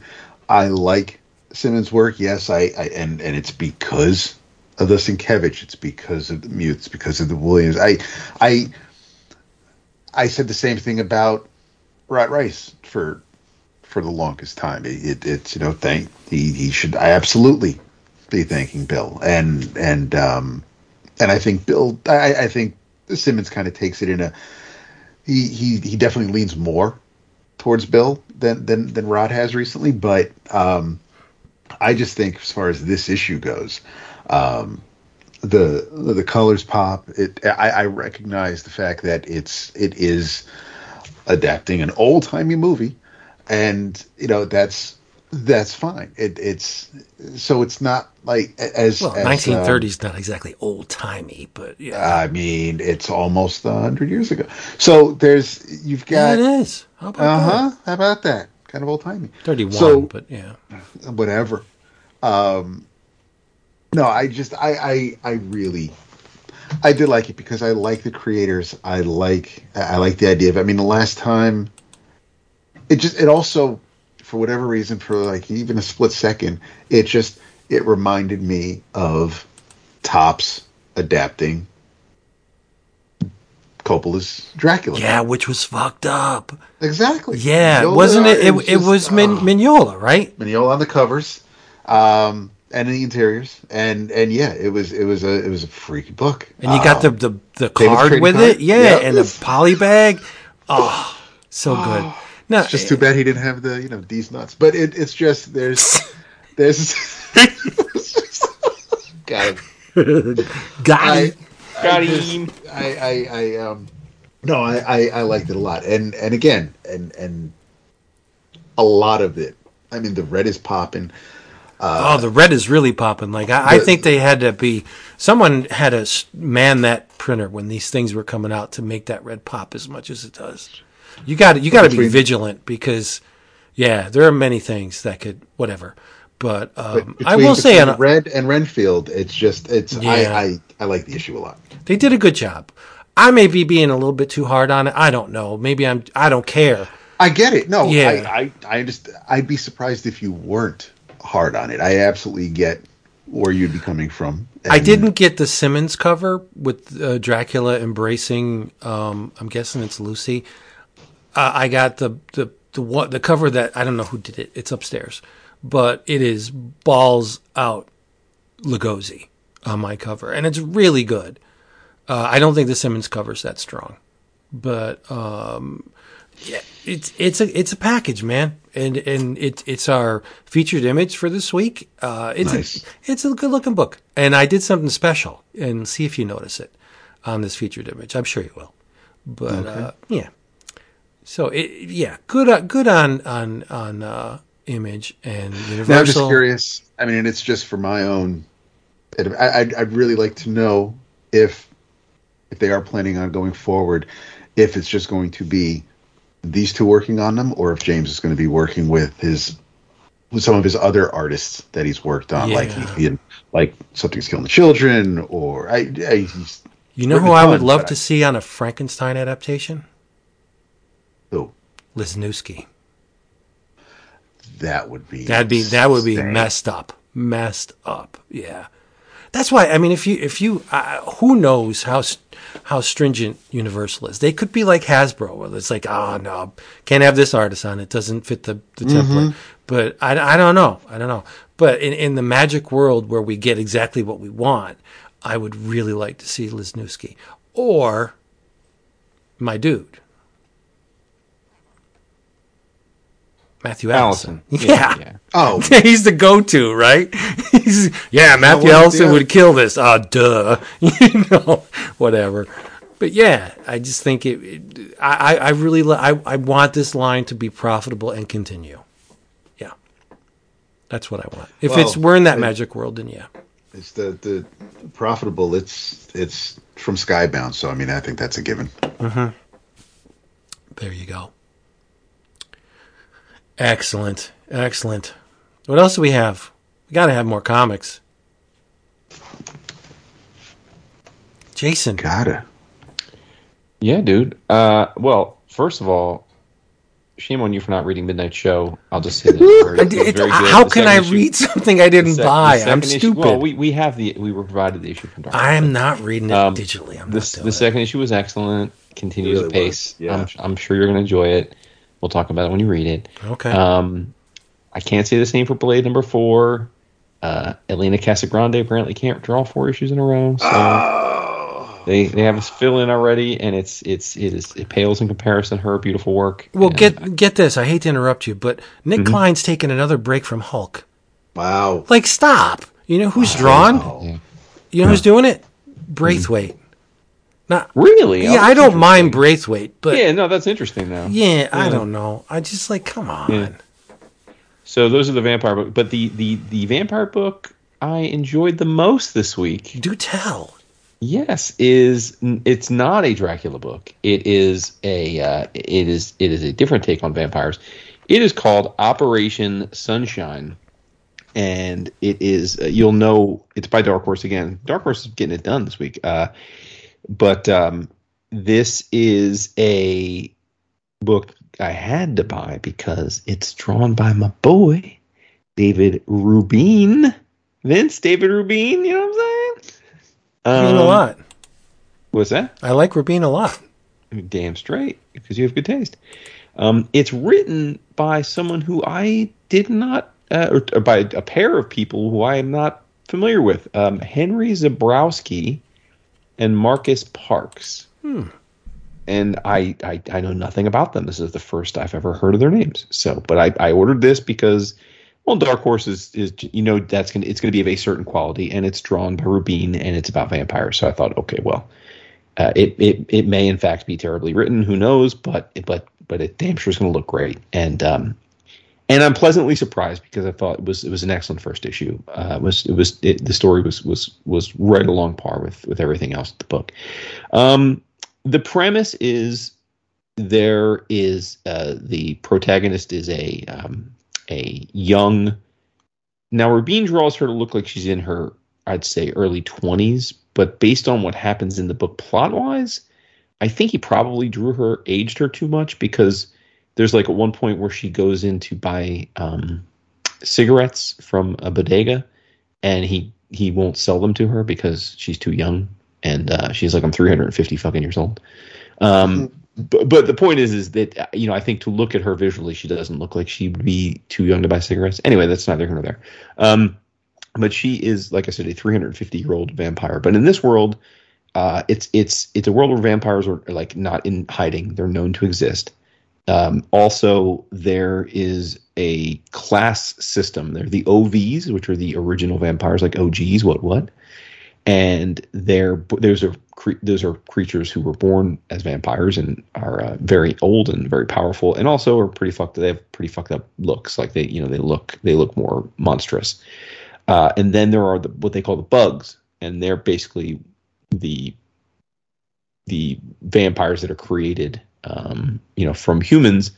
And in this world, though, they're not like, a lot of vampires in all the vampire lore we've talked about over the years are that, but in this case, they're even less than that, in the sense that these bugs have almost no powers. They're almost like familiars. They need blood to survive. They are susceptible to many of the things that that would kill any vampire, but they don't really have the powers that the OVs do. They aren't particularly. They're stronger than humans, but they're not super strong. They don't, they can't transform or mesmerize. They can't do any of the cool things that like vampires can do, but they have all the downsides to them. So, they're kind of a minority class, or an indentured class of beings in this world. And as a result, they have a bit of a chip on their shoulder. And our protagonist, she has a thing where she tries to she kills OVs when she can. Like, she sets them up into traps and kills them, which you can imagine is going to get her into some hot water. And this is, I think, set in the future, although it's not like super like sci-fi future, but it does seem a little bit more advanced than our world. And she and a few others are approached by what looks to be an OV based on his look and his powers. And he recruits them for this Operation Sunshine, which is in effect a project that will, if executed properly, take out all the OVs. And so it's setting up basically a war between the bugs and the OVs. And, this is right up Rubin's alley, right? Like, he's great at these cities, these, big cityscape urban settings where he can combine different types of stylistic elements. And he's certainly great at the action, and he loves drawing creatures, right? He loves drawing, whether it be mythological or traditional horror. So all the kinds of things he likes to draw, I can see why he said yes to this project, even though the writers are not really proven commodities. And here you go, Dap. That maybe, I don't know. Apparently, they're the hosts of the last podcast on the left. Apparently, that's a popular podcast. Oh yeah, I have some book. Okay, so there you go. That's why I guess that's why they were able to get this book greenlit. But nevertheless, some of you may have probably avoided this book because you're like, oh, here we go. This is just a glamour project. I can tell you that I bought it not knowing who these guys were, and it was a great first issue. So I think it's a miniseries. I think it's 5 issues. So when you say first issue, is this not called Blood Run? No, it's called Operation Sunshine #1. Because there's from the returns I got on my search, there's a collected edition called Operation Sunshine by Zabrowski, Parks, and Rubin called Blood Run. That's weird. That I see it in Penguin Random House. Yeah. Because this is obviously... well, it's not available yet. Oh, so that's a advanced solicit. Gotcha. June 2024 advanced solicit. Yeah. Okay. So there you go. That. That's the first arc. So the first issue you have is the girl sitting on what looks like a roof with a marquee behind her. Yep. Okay, gotcha. Mm-hmm. Correct. Excellent. Want to make this right. That's all. Yep. So good stuff. Listen, I mean, Rubin is one of my very short-list artists. His work just fires my synapses and gives me great joy. So anytime he's going to draw a book, I'm going to like it on some level for sure. But Rubin plus vampires, it's like it could have a nonsensical plot, and I'd probably find some merit in it. I think I need this. Nice. In the elevator pitch, which I guess solicitors feel compelled to do these days, it says it's Near Dark meets Ocean's 11. I can't speak to that because I'm not far enough along in the story for me to really say whether that's a fair elevator pitch, but that's the elevator pitch. Elevator pitches are important because people don't have a whole... not to us, but to people who actually make these things happen. Yeah, I guess. I guess they don't have a whole lot of time, and you got to tell them, it's like Looney Tunes meets the problem is Blue Velvet.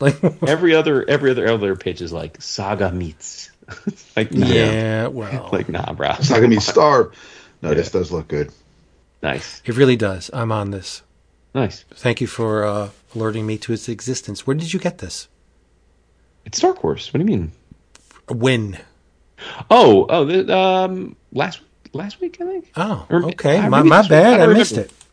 No, October 11th. It came October 11th was the day, was the street day. Yeah, so that's almost a month. I got this book. I read it digitally. To be fair, we get the Dark Horse solicit, so I read it that way. But yeah, any way you can get it. Mm-hmm. I'm going to see if I can grab this issue. Sure there's some on the shelves. All right, everybody. Hey, thank you for being here with us this time. We hope you come back next time. Remember, cheapgraphicnovels.com. Omnibus, trade paperbacks, OGNs, manga. They have it all, and it's far less than the amount printed on wherever it is. So retail, you laugh at it. You're going to order something because why would you pass up savings? And you're going to receive an email confirmation that says, thank you for ordering from cheapgraphicnovels.com. What up? You're going to reply to that email and say, you know what? I have to thank my booze at 11 o'clock comics because if it's not for them, I wouldn't even know about you. And you're going to get free shipping on your next order. It's a wonderful, wonderful thing. Just go do it. And please check out our Patreon, patreon.com/11 o'clock comics. We would love you to join the family, which means in addition to all the other stuff we give them on a daily basis, images, audios, I just dropped 6 hours of audio on the Patreon that nobody else can hear, save the patrons. So if you want 6 hours of garbage in your ear, we got the place for you. Downloads, vintage fanzines, pages from comics. You can weigh in on the book of the month, but the best thing is the dedicated Slack channel where we commune each and every day, all of us, on topics various and sundry. Patreon.com/11 o'clock comics. Jason, I'm glad you're sitting down because I've read a new book by my man, Tony Daniel. I knew it. My dude, snap. You know how much I love Tony Daniel. Oh, right? You love that guy. I do. I do. We don't let him hoes. Well, this thing is called Edenwood, of which this is the first issue. It's Tony Daniel with Jay David Ramos on color. The premise is not new. There's a war going on between demons and witches. Okay?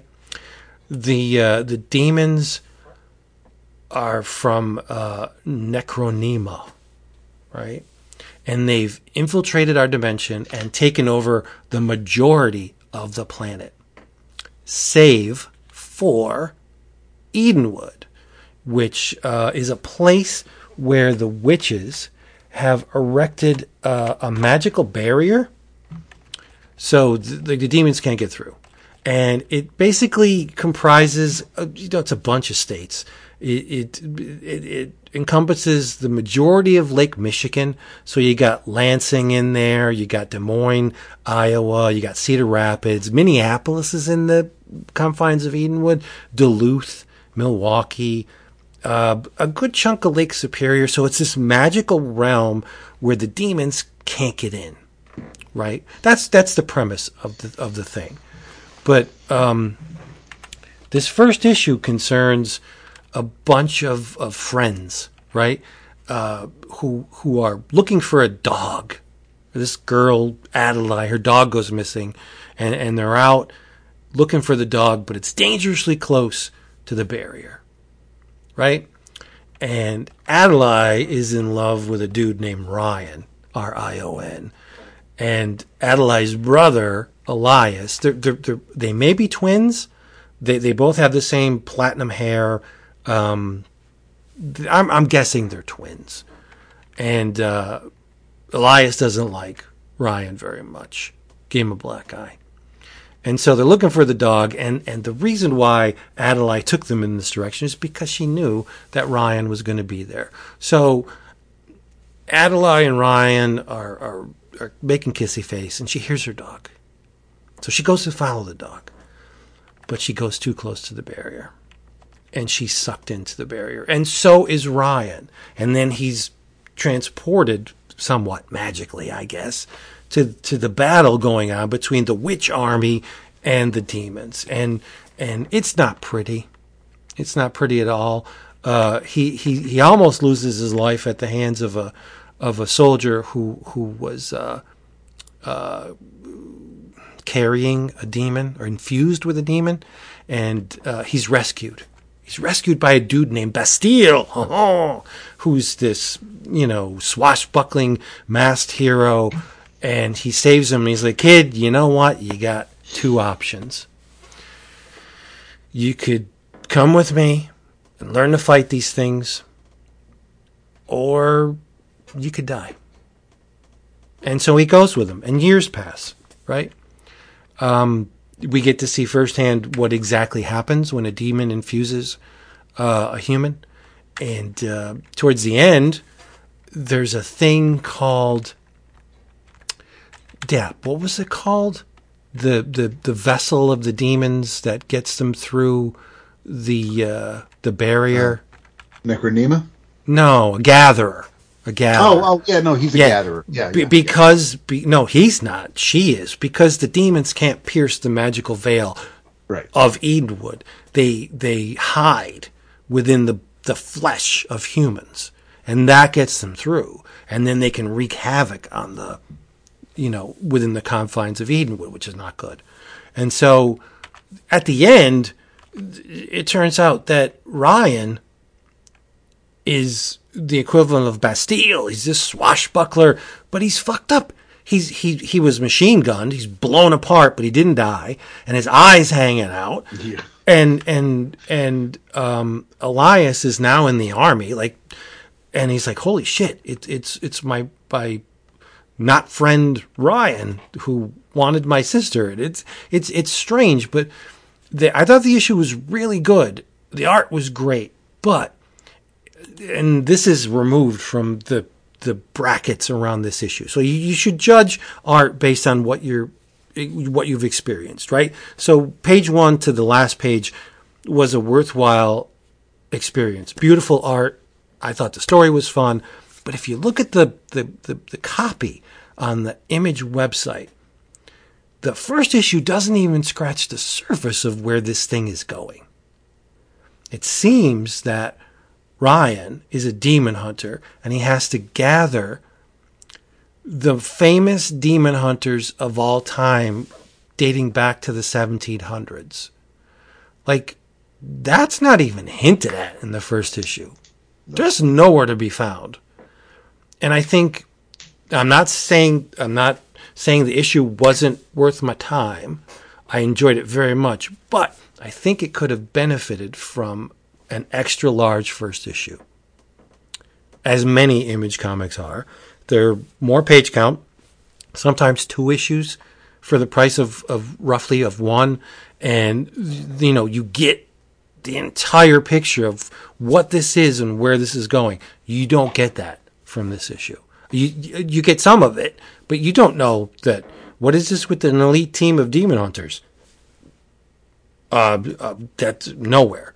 But so there seems to be a discrepancy between the first issue and the pitch that's on the Image website. But that's okay. We don't need to know that. Like, that's just stuff we are privy to being citizens of the digital age, right? You can go on the Image website and read this thing, and it's like, oh, okay. But if you only had the issue and you read it, it would be an extremely satisfying experience. As it was for me. I thought this was great. Obviously, I clutch at anything drawn by Tony Daniel with white-knuckled joy. So I am going to just revel in however many issues we get of this thing, because I love his art. I did read all of Noctera only because of Tony Daniel's art. It was okay, but his art was wonderful. And now that he's at the steering wheel, driving not only the visuals, but the story as well, woohoo! I'm hoping this is people start to take notice of my man and what he's capable of. So, Edenwood, number 1. Dap, what did you think? I You don't have to tread lightly. If you didn't like it, just say it. I did like it. Okay. Which isn't surprising. Tony is a talented artist. I'm not holding a grudge over what he did with Deathstroke. It's still, this was. What did he do to Deathstroke? I was going to say, I think the fact you just brought that up, talking about this book, means you are in fact holding a grudge. But that's I'm not holding a grudge, but I kind of am. I would had I were I still holding a grudge, I would not have checked this out based on Vince's recommendation. I just would have just said, like, fuck it, it's Tony Daniel, whatever. Well, did he write Deathstroke? Yeah, he wrote and drew. He gave him back his. It was whack. I read the first issue. I was like, I'm done. So, but this was years ago. This was after the New 52 and before Priest took on the book. So this was just a handful of issues. He tried something. It wasn't for me. That's right. Exactly. I'm sure other people dug it. It's fine. I mean, the Tony Daniel John would love it. So. But no, I thought I dug the concepts here. I absolutely agree with you with the extra sized issues, because it would have been. I mean, the kids 3 years ago bringing you up to speed as to why Elias doesn't care for Ryan, and things happen pretty quickly though. Obviously, with Adelaide in the woods and then running after Pip. And then all of a sudden, like within 2 panels, it's like we see the carcass we see the bones of the dog. So it's like that. Yeah, shit's fucked up. That was abrupt. Yeah. So there are things that. It was I think the dog was a magical construction. It wasn't really the dog. They were luring her to the barrier. Right, but and then Ryan finds right. Skeleton. So a lot of things seem to happen early in the book between panels, and you kind of just have to go with the flow and I'm not and I don't this isn't the first book Daniel's written, so it's not like, I'm not gonna say, oh, he'll get better with age. These were deliberate choices, and that's fine. I think the look of the Demon Killers are fucking amazing. I love the skull mask. I dig the long coat. I also just wasn't really. it ends abruptly as well. It's a hell of a cliffhanger. It's like, obviously it's to get you, it's to hook you so you come back for the next issue. But like, it's like, hey, I know who this guy is. Ta-da! And I kind of wanted more. So I mean that's a compliment then to the creator, because if I just shrugged and be like, oh, that's it, I'm going to check out the second issue, because I am curious to see what kind of world building is going on here, and whether or not any of the science or the magic starts to get explained somewhat, just so I can kind of follow along with whatever the hell the rules are in this world. Yeah. Now, Jason, when I say witch army, it's tanks and guns and soldiers, but they operate at the behest of witches. Got it. So it's not like, broomstick riding, pointy nose. Playing Quidditch. Yeah. I dug it a lot. I figured it was going to be here in your travels, since it wasn't brought up before now, but it's a well deserved in your travels recommendation. Yeah, it's good. Yeah, Jason, when he pierces the veil into the demon lands, there's a soldier, and he's in a bad way, and he's laying there. He's like, "Hey boy, get me my flask. I gotta have a drink before I pass on." And he erupts into a demon, and there's fucking babies hanging off the demon. Like, what? Yeah, there's two babies. Like, what? And even with the head ripped off, he's like, I'll tell you around like that whore. But it's so weird. It's so but you know what? He's having fun. Tony Daniel can illustrate Pippi Longstocking, and I would buy the shit out of that. You would. Mm-hmm. I've always loved his work. You have. Yeah. We all have our picadillos.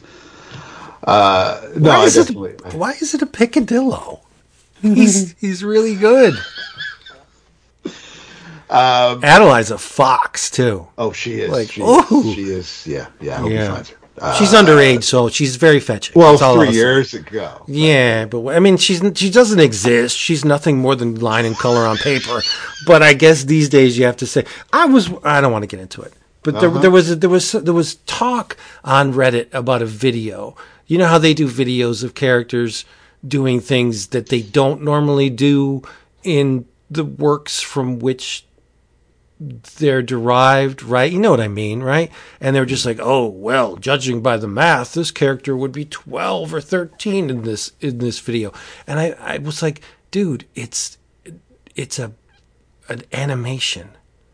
These characters aren't real. Who cares what age they are? Like, should that even be a thing? I don't know. It just seems that people are concerned with strange things these days when it's, in this case, pixels. But in this book, it's line and color on paper. The characters don't have age. They don't exist. They're just constructs. That's it.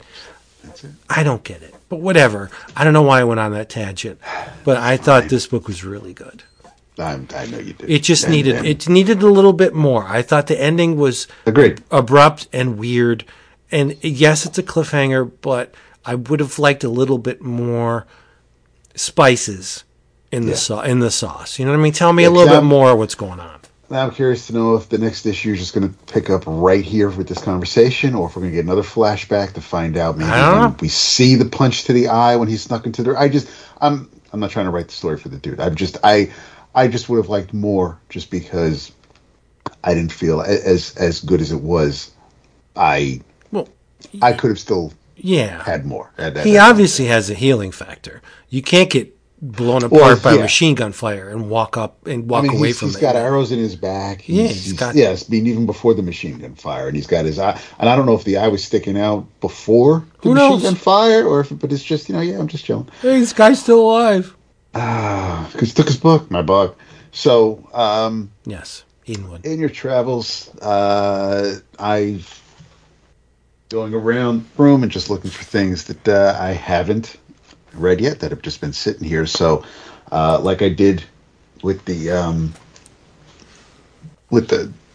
format that Marvel did recently with the Miles Morales Spider-Man trades, I started the first book of the Spider-Gwen collection, which collects Edge of Spider-Verse #2, which was her first appearance, the 5-issue miniseries following that miniseries, and the first 6 issues of the ongoing following the mini. All written by Jason Latour, all illustrated, except for one issue by Robbie Rodriguez. Chris Visions did the 5th issue of the 2nd volume, all colored by Rico Renzi. And topical because as of today, Netflix is airing Across the Spider-Verse, the 2nd Miles movie. And there's a lot more Gwen in Across the Spider-Verse than there was in Into the Spider-Verse. And a lot of that, especially with the color choices and the color play that they do in the movie, owes a lot to what Jason and Robbie and Rico did in the early issues. But yeah, I mean, you all know who Spider-Gwen, Ghost Spider, whatever she wants to go by now. You're familiar with the character. Understand that, in her world, she was bitten by the spider. Peter wasn't special. He wanted to be special, so he turns himself into the lizard. That plays a part in a couple of the chapters in this collection as well, because Kirk Connors is involved, and whether or not something else is creating these reptilian lizard creatures, we'll find out. But it's just pretty much just Gwen in this first book. I know the second collection picks up, I think, after the Spider Women crossover story. So at that point, obviously Gwen is aware of other universes, other spider folk. The George Stacy, of course, is a captain for the NYPD.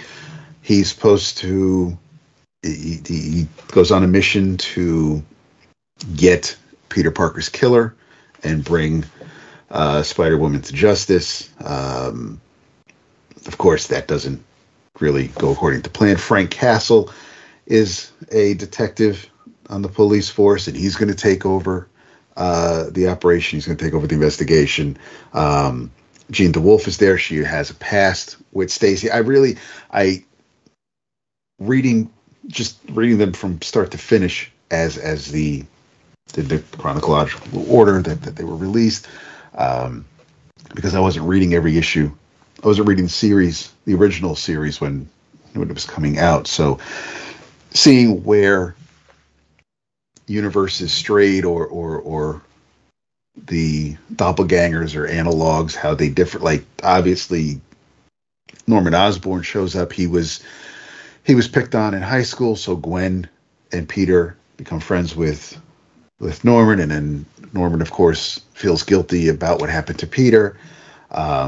He went away. He kind of becomes the Flash Thompson. He joins the army and basically becomes like this super soldier who, I mean, not with powers necessarily, but just he just goes all in and becomes a man of war. And then, but of course, the Green Goblin does appear. It was a lot of fun seeing Jason play with the legends and the old stories that whether it was Stan and Steve or with John, it was just seeing him manipulate them to fit Earth 65 and how it plays with what goes on in Gwen's world was interesting. I definitely get why it was a fan favorite series, and yeah, it looks great, of course, because it's Robbie.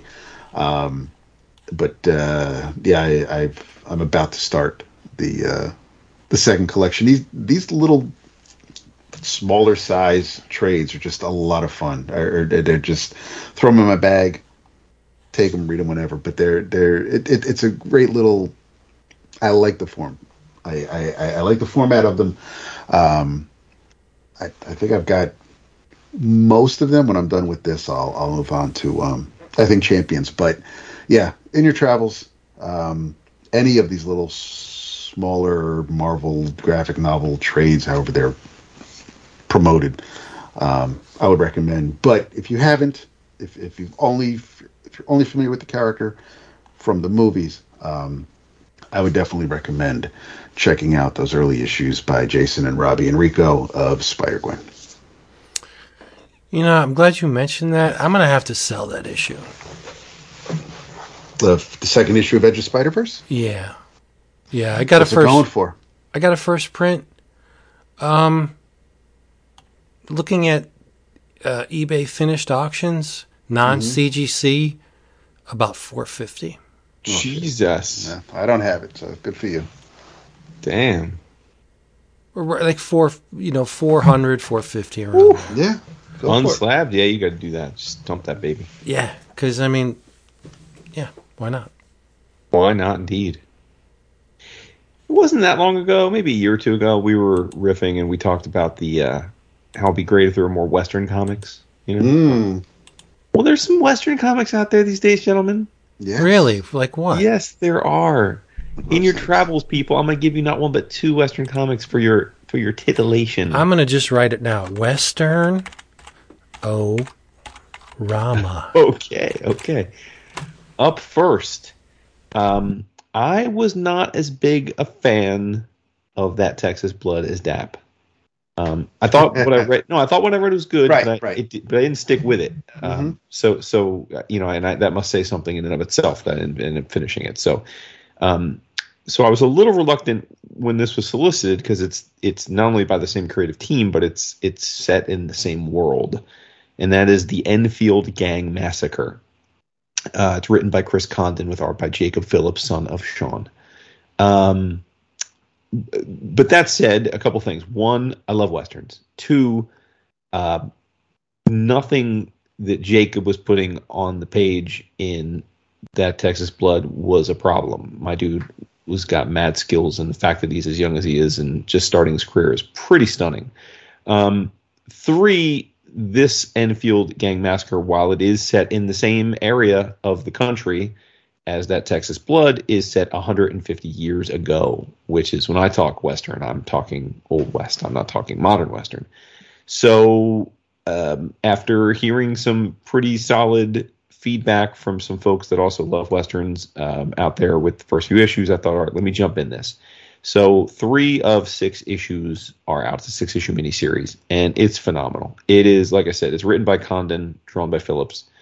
They're kind of forming a duo, much like Brubaker and Sean. And it chronicles the last days of the Enfield Gang. And essentially they are a gang of bank robbers. So they're ne'er-do-wells of sorts, but they're not like heinous. They're not Blood Meridian style, like, killers and torturers of people. But they are thieves and robbers. And they are mistakenly accused of killing someone in a town in Utah. And as a result, the town solicits the help of a Texas Ranger, Captain Eli. It's E-L-Y. I don't know if it's Ellie or Eli, but and he is very good at what he does, and he's pretty dogmatic about things. So if he thinks you're a murderer, he will do anything to get vengeance on you, and that includes murdering you, an eye for an eye. So the book is really a story of Ellie and his crew hunting down Enfield and his crew, and watching that chase and battle unfold. So it's incredible. I mean, we have sung Jacob's praises on the show more often because of his color work as the colorist on his dad's art, but certainly that is a big part of what sells these books for me. But everything about these books is really well done. The first 3 covers are interlocking. I assume all 6 will be. And the colors in this, I mean, he does really bold choices with these blue and pink and purple and orange hues that you don't normally see in comics. And they're almost like a wash, but not quite a wash. So there are other colors in the panels, but they're definitely like predominantly one of those color skews, depending on which character is in focus. It just really makes the book feel different. And I'm just a sucker, much like I am for vampire stories, for Western stories, especially when they're well done. This is bloody and tense, and it's anti-heroes. Yes, it is technically a ranger trying to chase after some bank robbers, but the bank robbers aren't really all that bad, and the ranger really isn't all that good. He's a bit of a sadist, and will do whatever he needs to do if he thinks he's right, even if he may not be right. So, definitely halfway through this, they're killing it. And then the other Western is by one of our collective favorites, Mr. Dan Panosian, and he's written by a certain gentleman who you may have heard of him, Scott Snyder, and that is Canary. Now, Canary was one of the many Comixology originals that Scott Snyder did when he signed that deal with Amazon a few years back, and this was released as 6 digital issues back in 2022. Now, like with all of those, Dark Horse is putting out them in single form, but I like the way they're doing this in that they're putting it out in a 3-issue release, with each issue being 56 pages. So you're getting a big old chunk of story with each issue.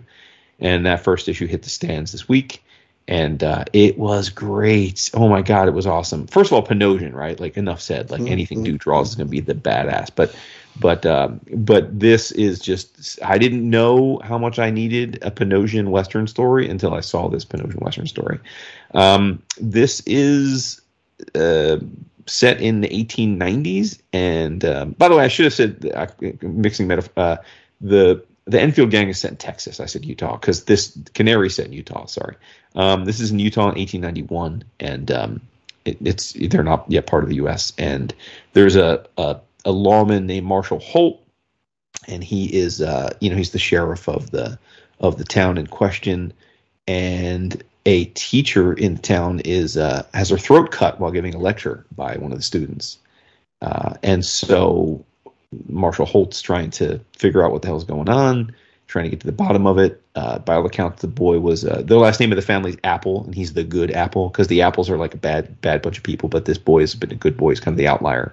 So the good Apple cuts the teacher's throat out of nowhere, and so he's trying to figure out what's going on. He heads out to the farm to confront the child and the family, and we find out that the boy does these heinous acts, and Holt connects with some other lawmen through the first and only phone in the town, by the way, and finds out that there is a pattern of these seemingly normal people doing crazy, sadistic, murderous acts cropping up all over the West. And a geologist makes the point that he believes the connection to all of these gruesome acts are that they're in towns that get their water supply from water routes that come from an area that is feeded from this mine in Canary, and the town is called Canary, and it's these mines there. And so, as we find out, Marshall Holt has a historical connection to those mines, because that is where he had his greatest shootout and took down his longtime adversary Hiram Tell. And we find out there's much more to that story than was told in the dime novels of the day. And basically, we're being led to believe that there's something going on in these mines that is contaminating the water and the surrounding areas, and it's turning people into maniacal sadists capable of heinous acts.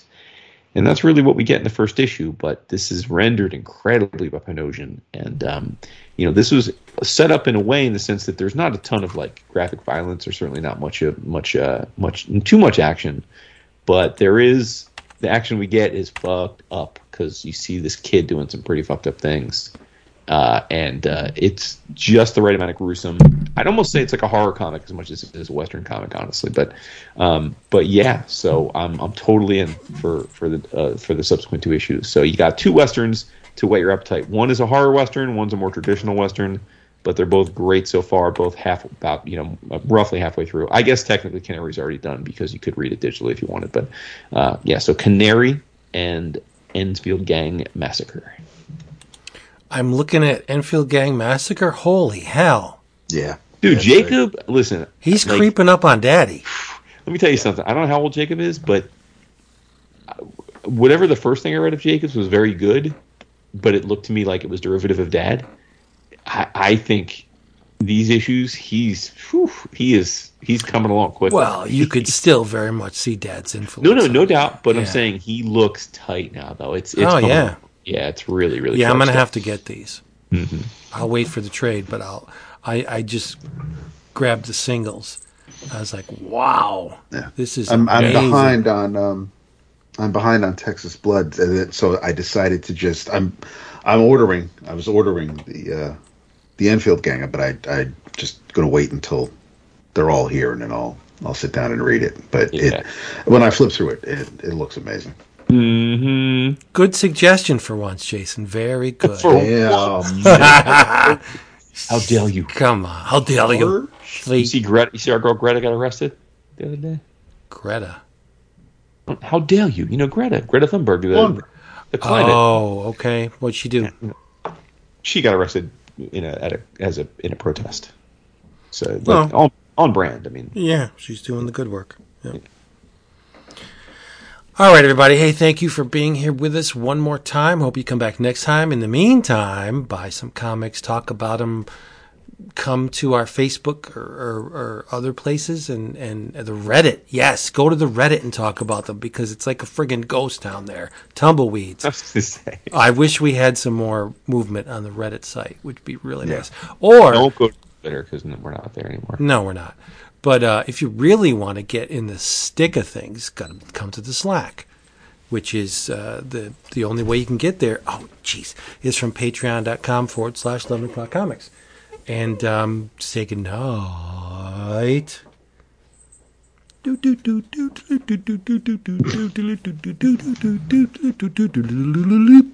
David.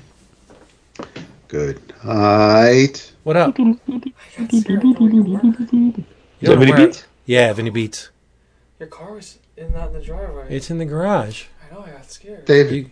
Hey, you nailed it. All right, everybody. Hey, come back next time. Hey, is Vinny going to do a shot with me at the wedding next year? Jason wants to know if you're going to do a shot with him at the wedding. I'll do more than... Wow. Pretty big balls for someone under 21. He'll do more than a shot with you. Nice. That's right. Nice. Get out of here. And not you, though. You make sure you come back because we love you so much. Tell them those exact words. We love you so much. We really do. Nice. You're my puppets. Oh, damn. I forgot to mention. Daps, I need to ask Dap. I haven't even asked Dap. I created the 11 O'Clockers ballot for the year. Nice. So, yeah, I gotta get Dap to put it on the website. Yep. No problem. All right. You know what puppet is in German? Poop. Close. Gummipuppen. That's weird. Yep. That's how they say puppet in German. You are both my Gummipuppen. So, Puppet Master would be Gummenpuppenmeister? Yes. Or Kaiser. Yeah, I guess. Oh, Kaiser. All right, everybody. We're out of here. I'm going to be up in Germany, all up in Germany's guts in probably 5 months. I've learned from my son you cannot say that. Yep. Oh, I can because I'm going to be there with my wife. Oh. He just said it. Yeah, it's going to be up in Berlin visiting Colin. Oh, Berlin, the birthplace of David Bowie's best 3 albums. That's it for that one.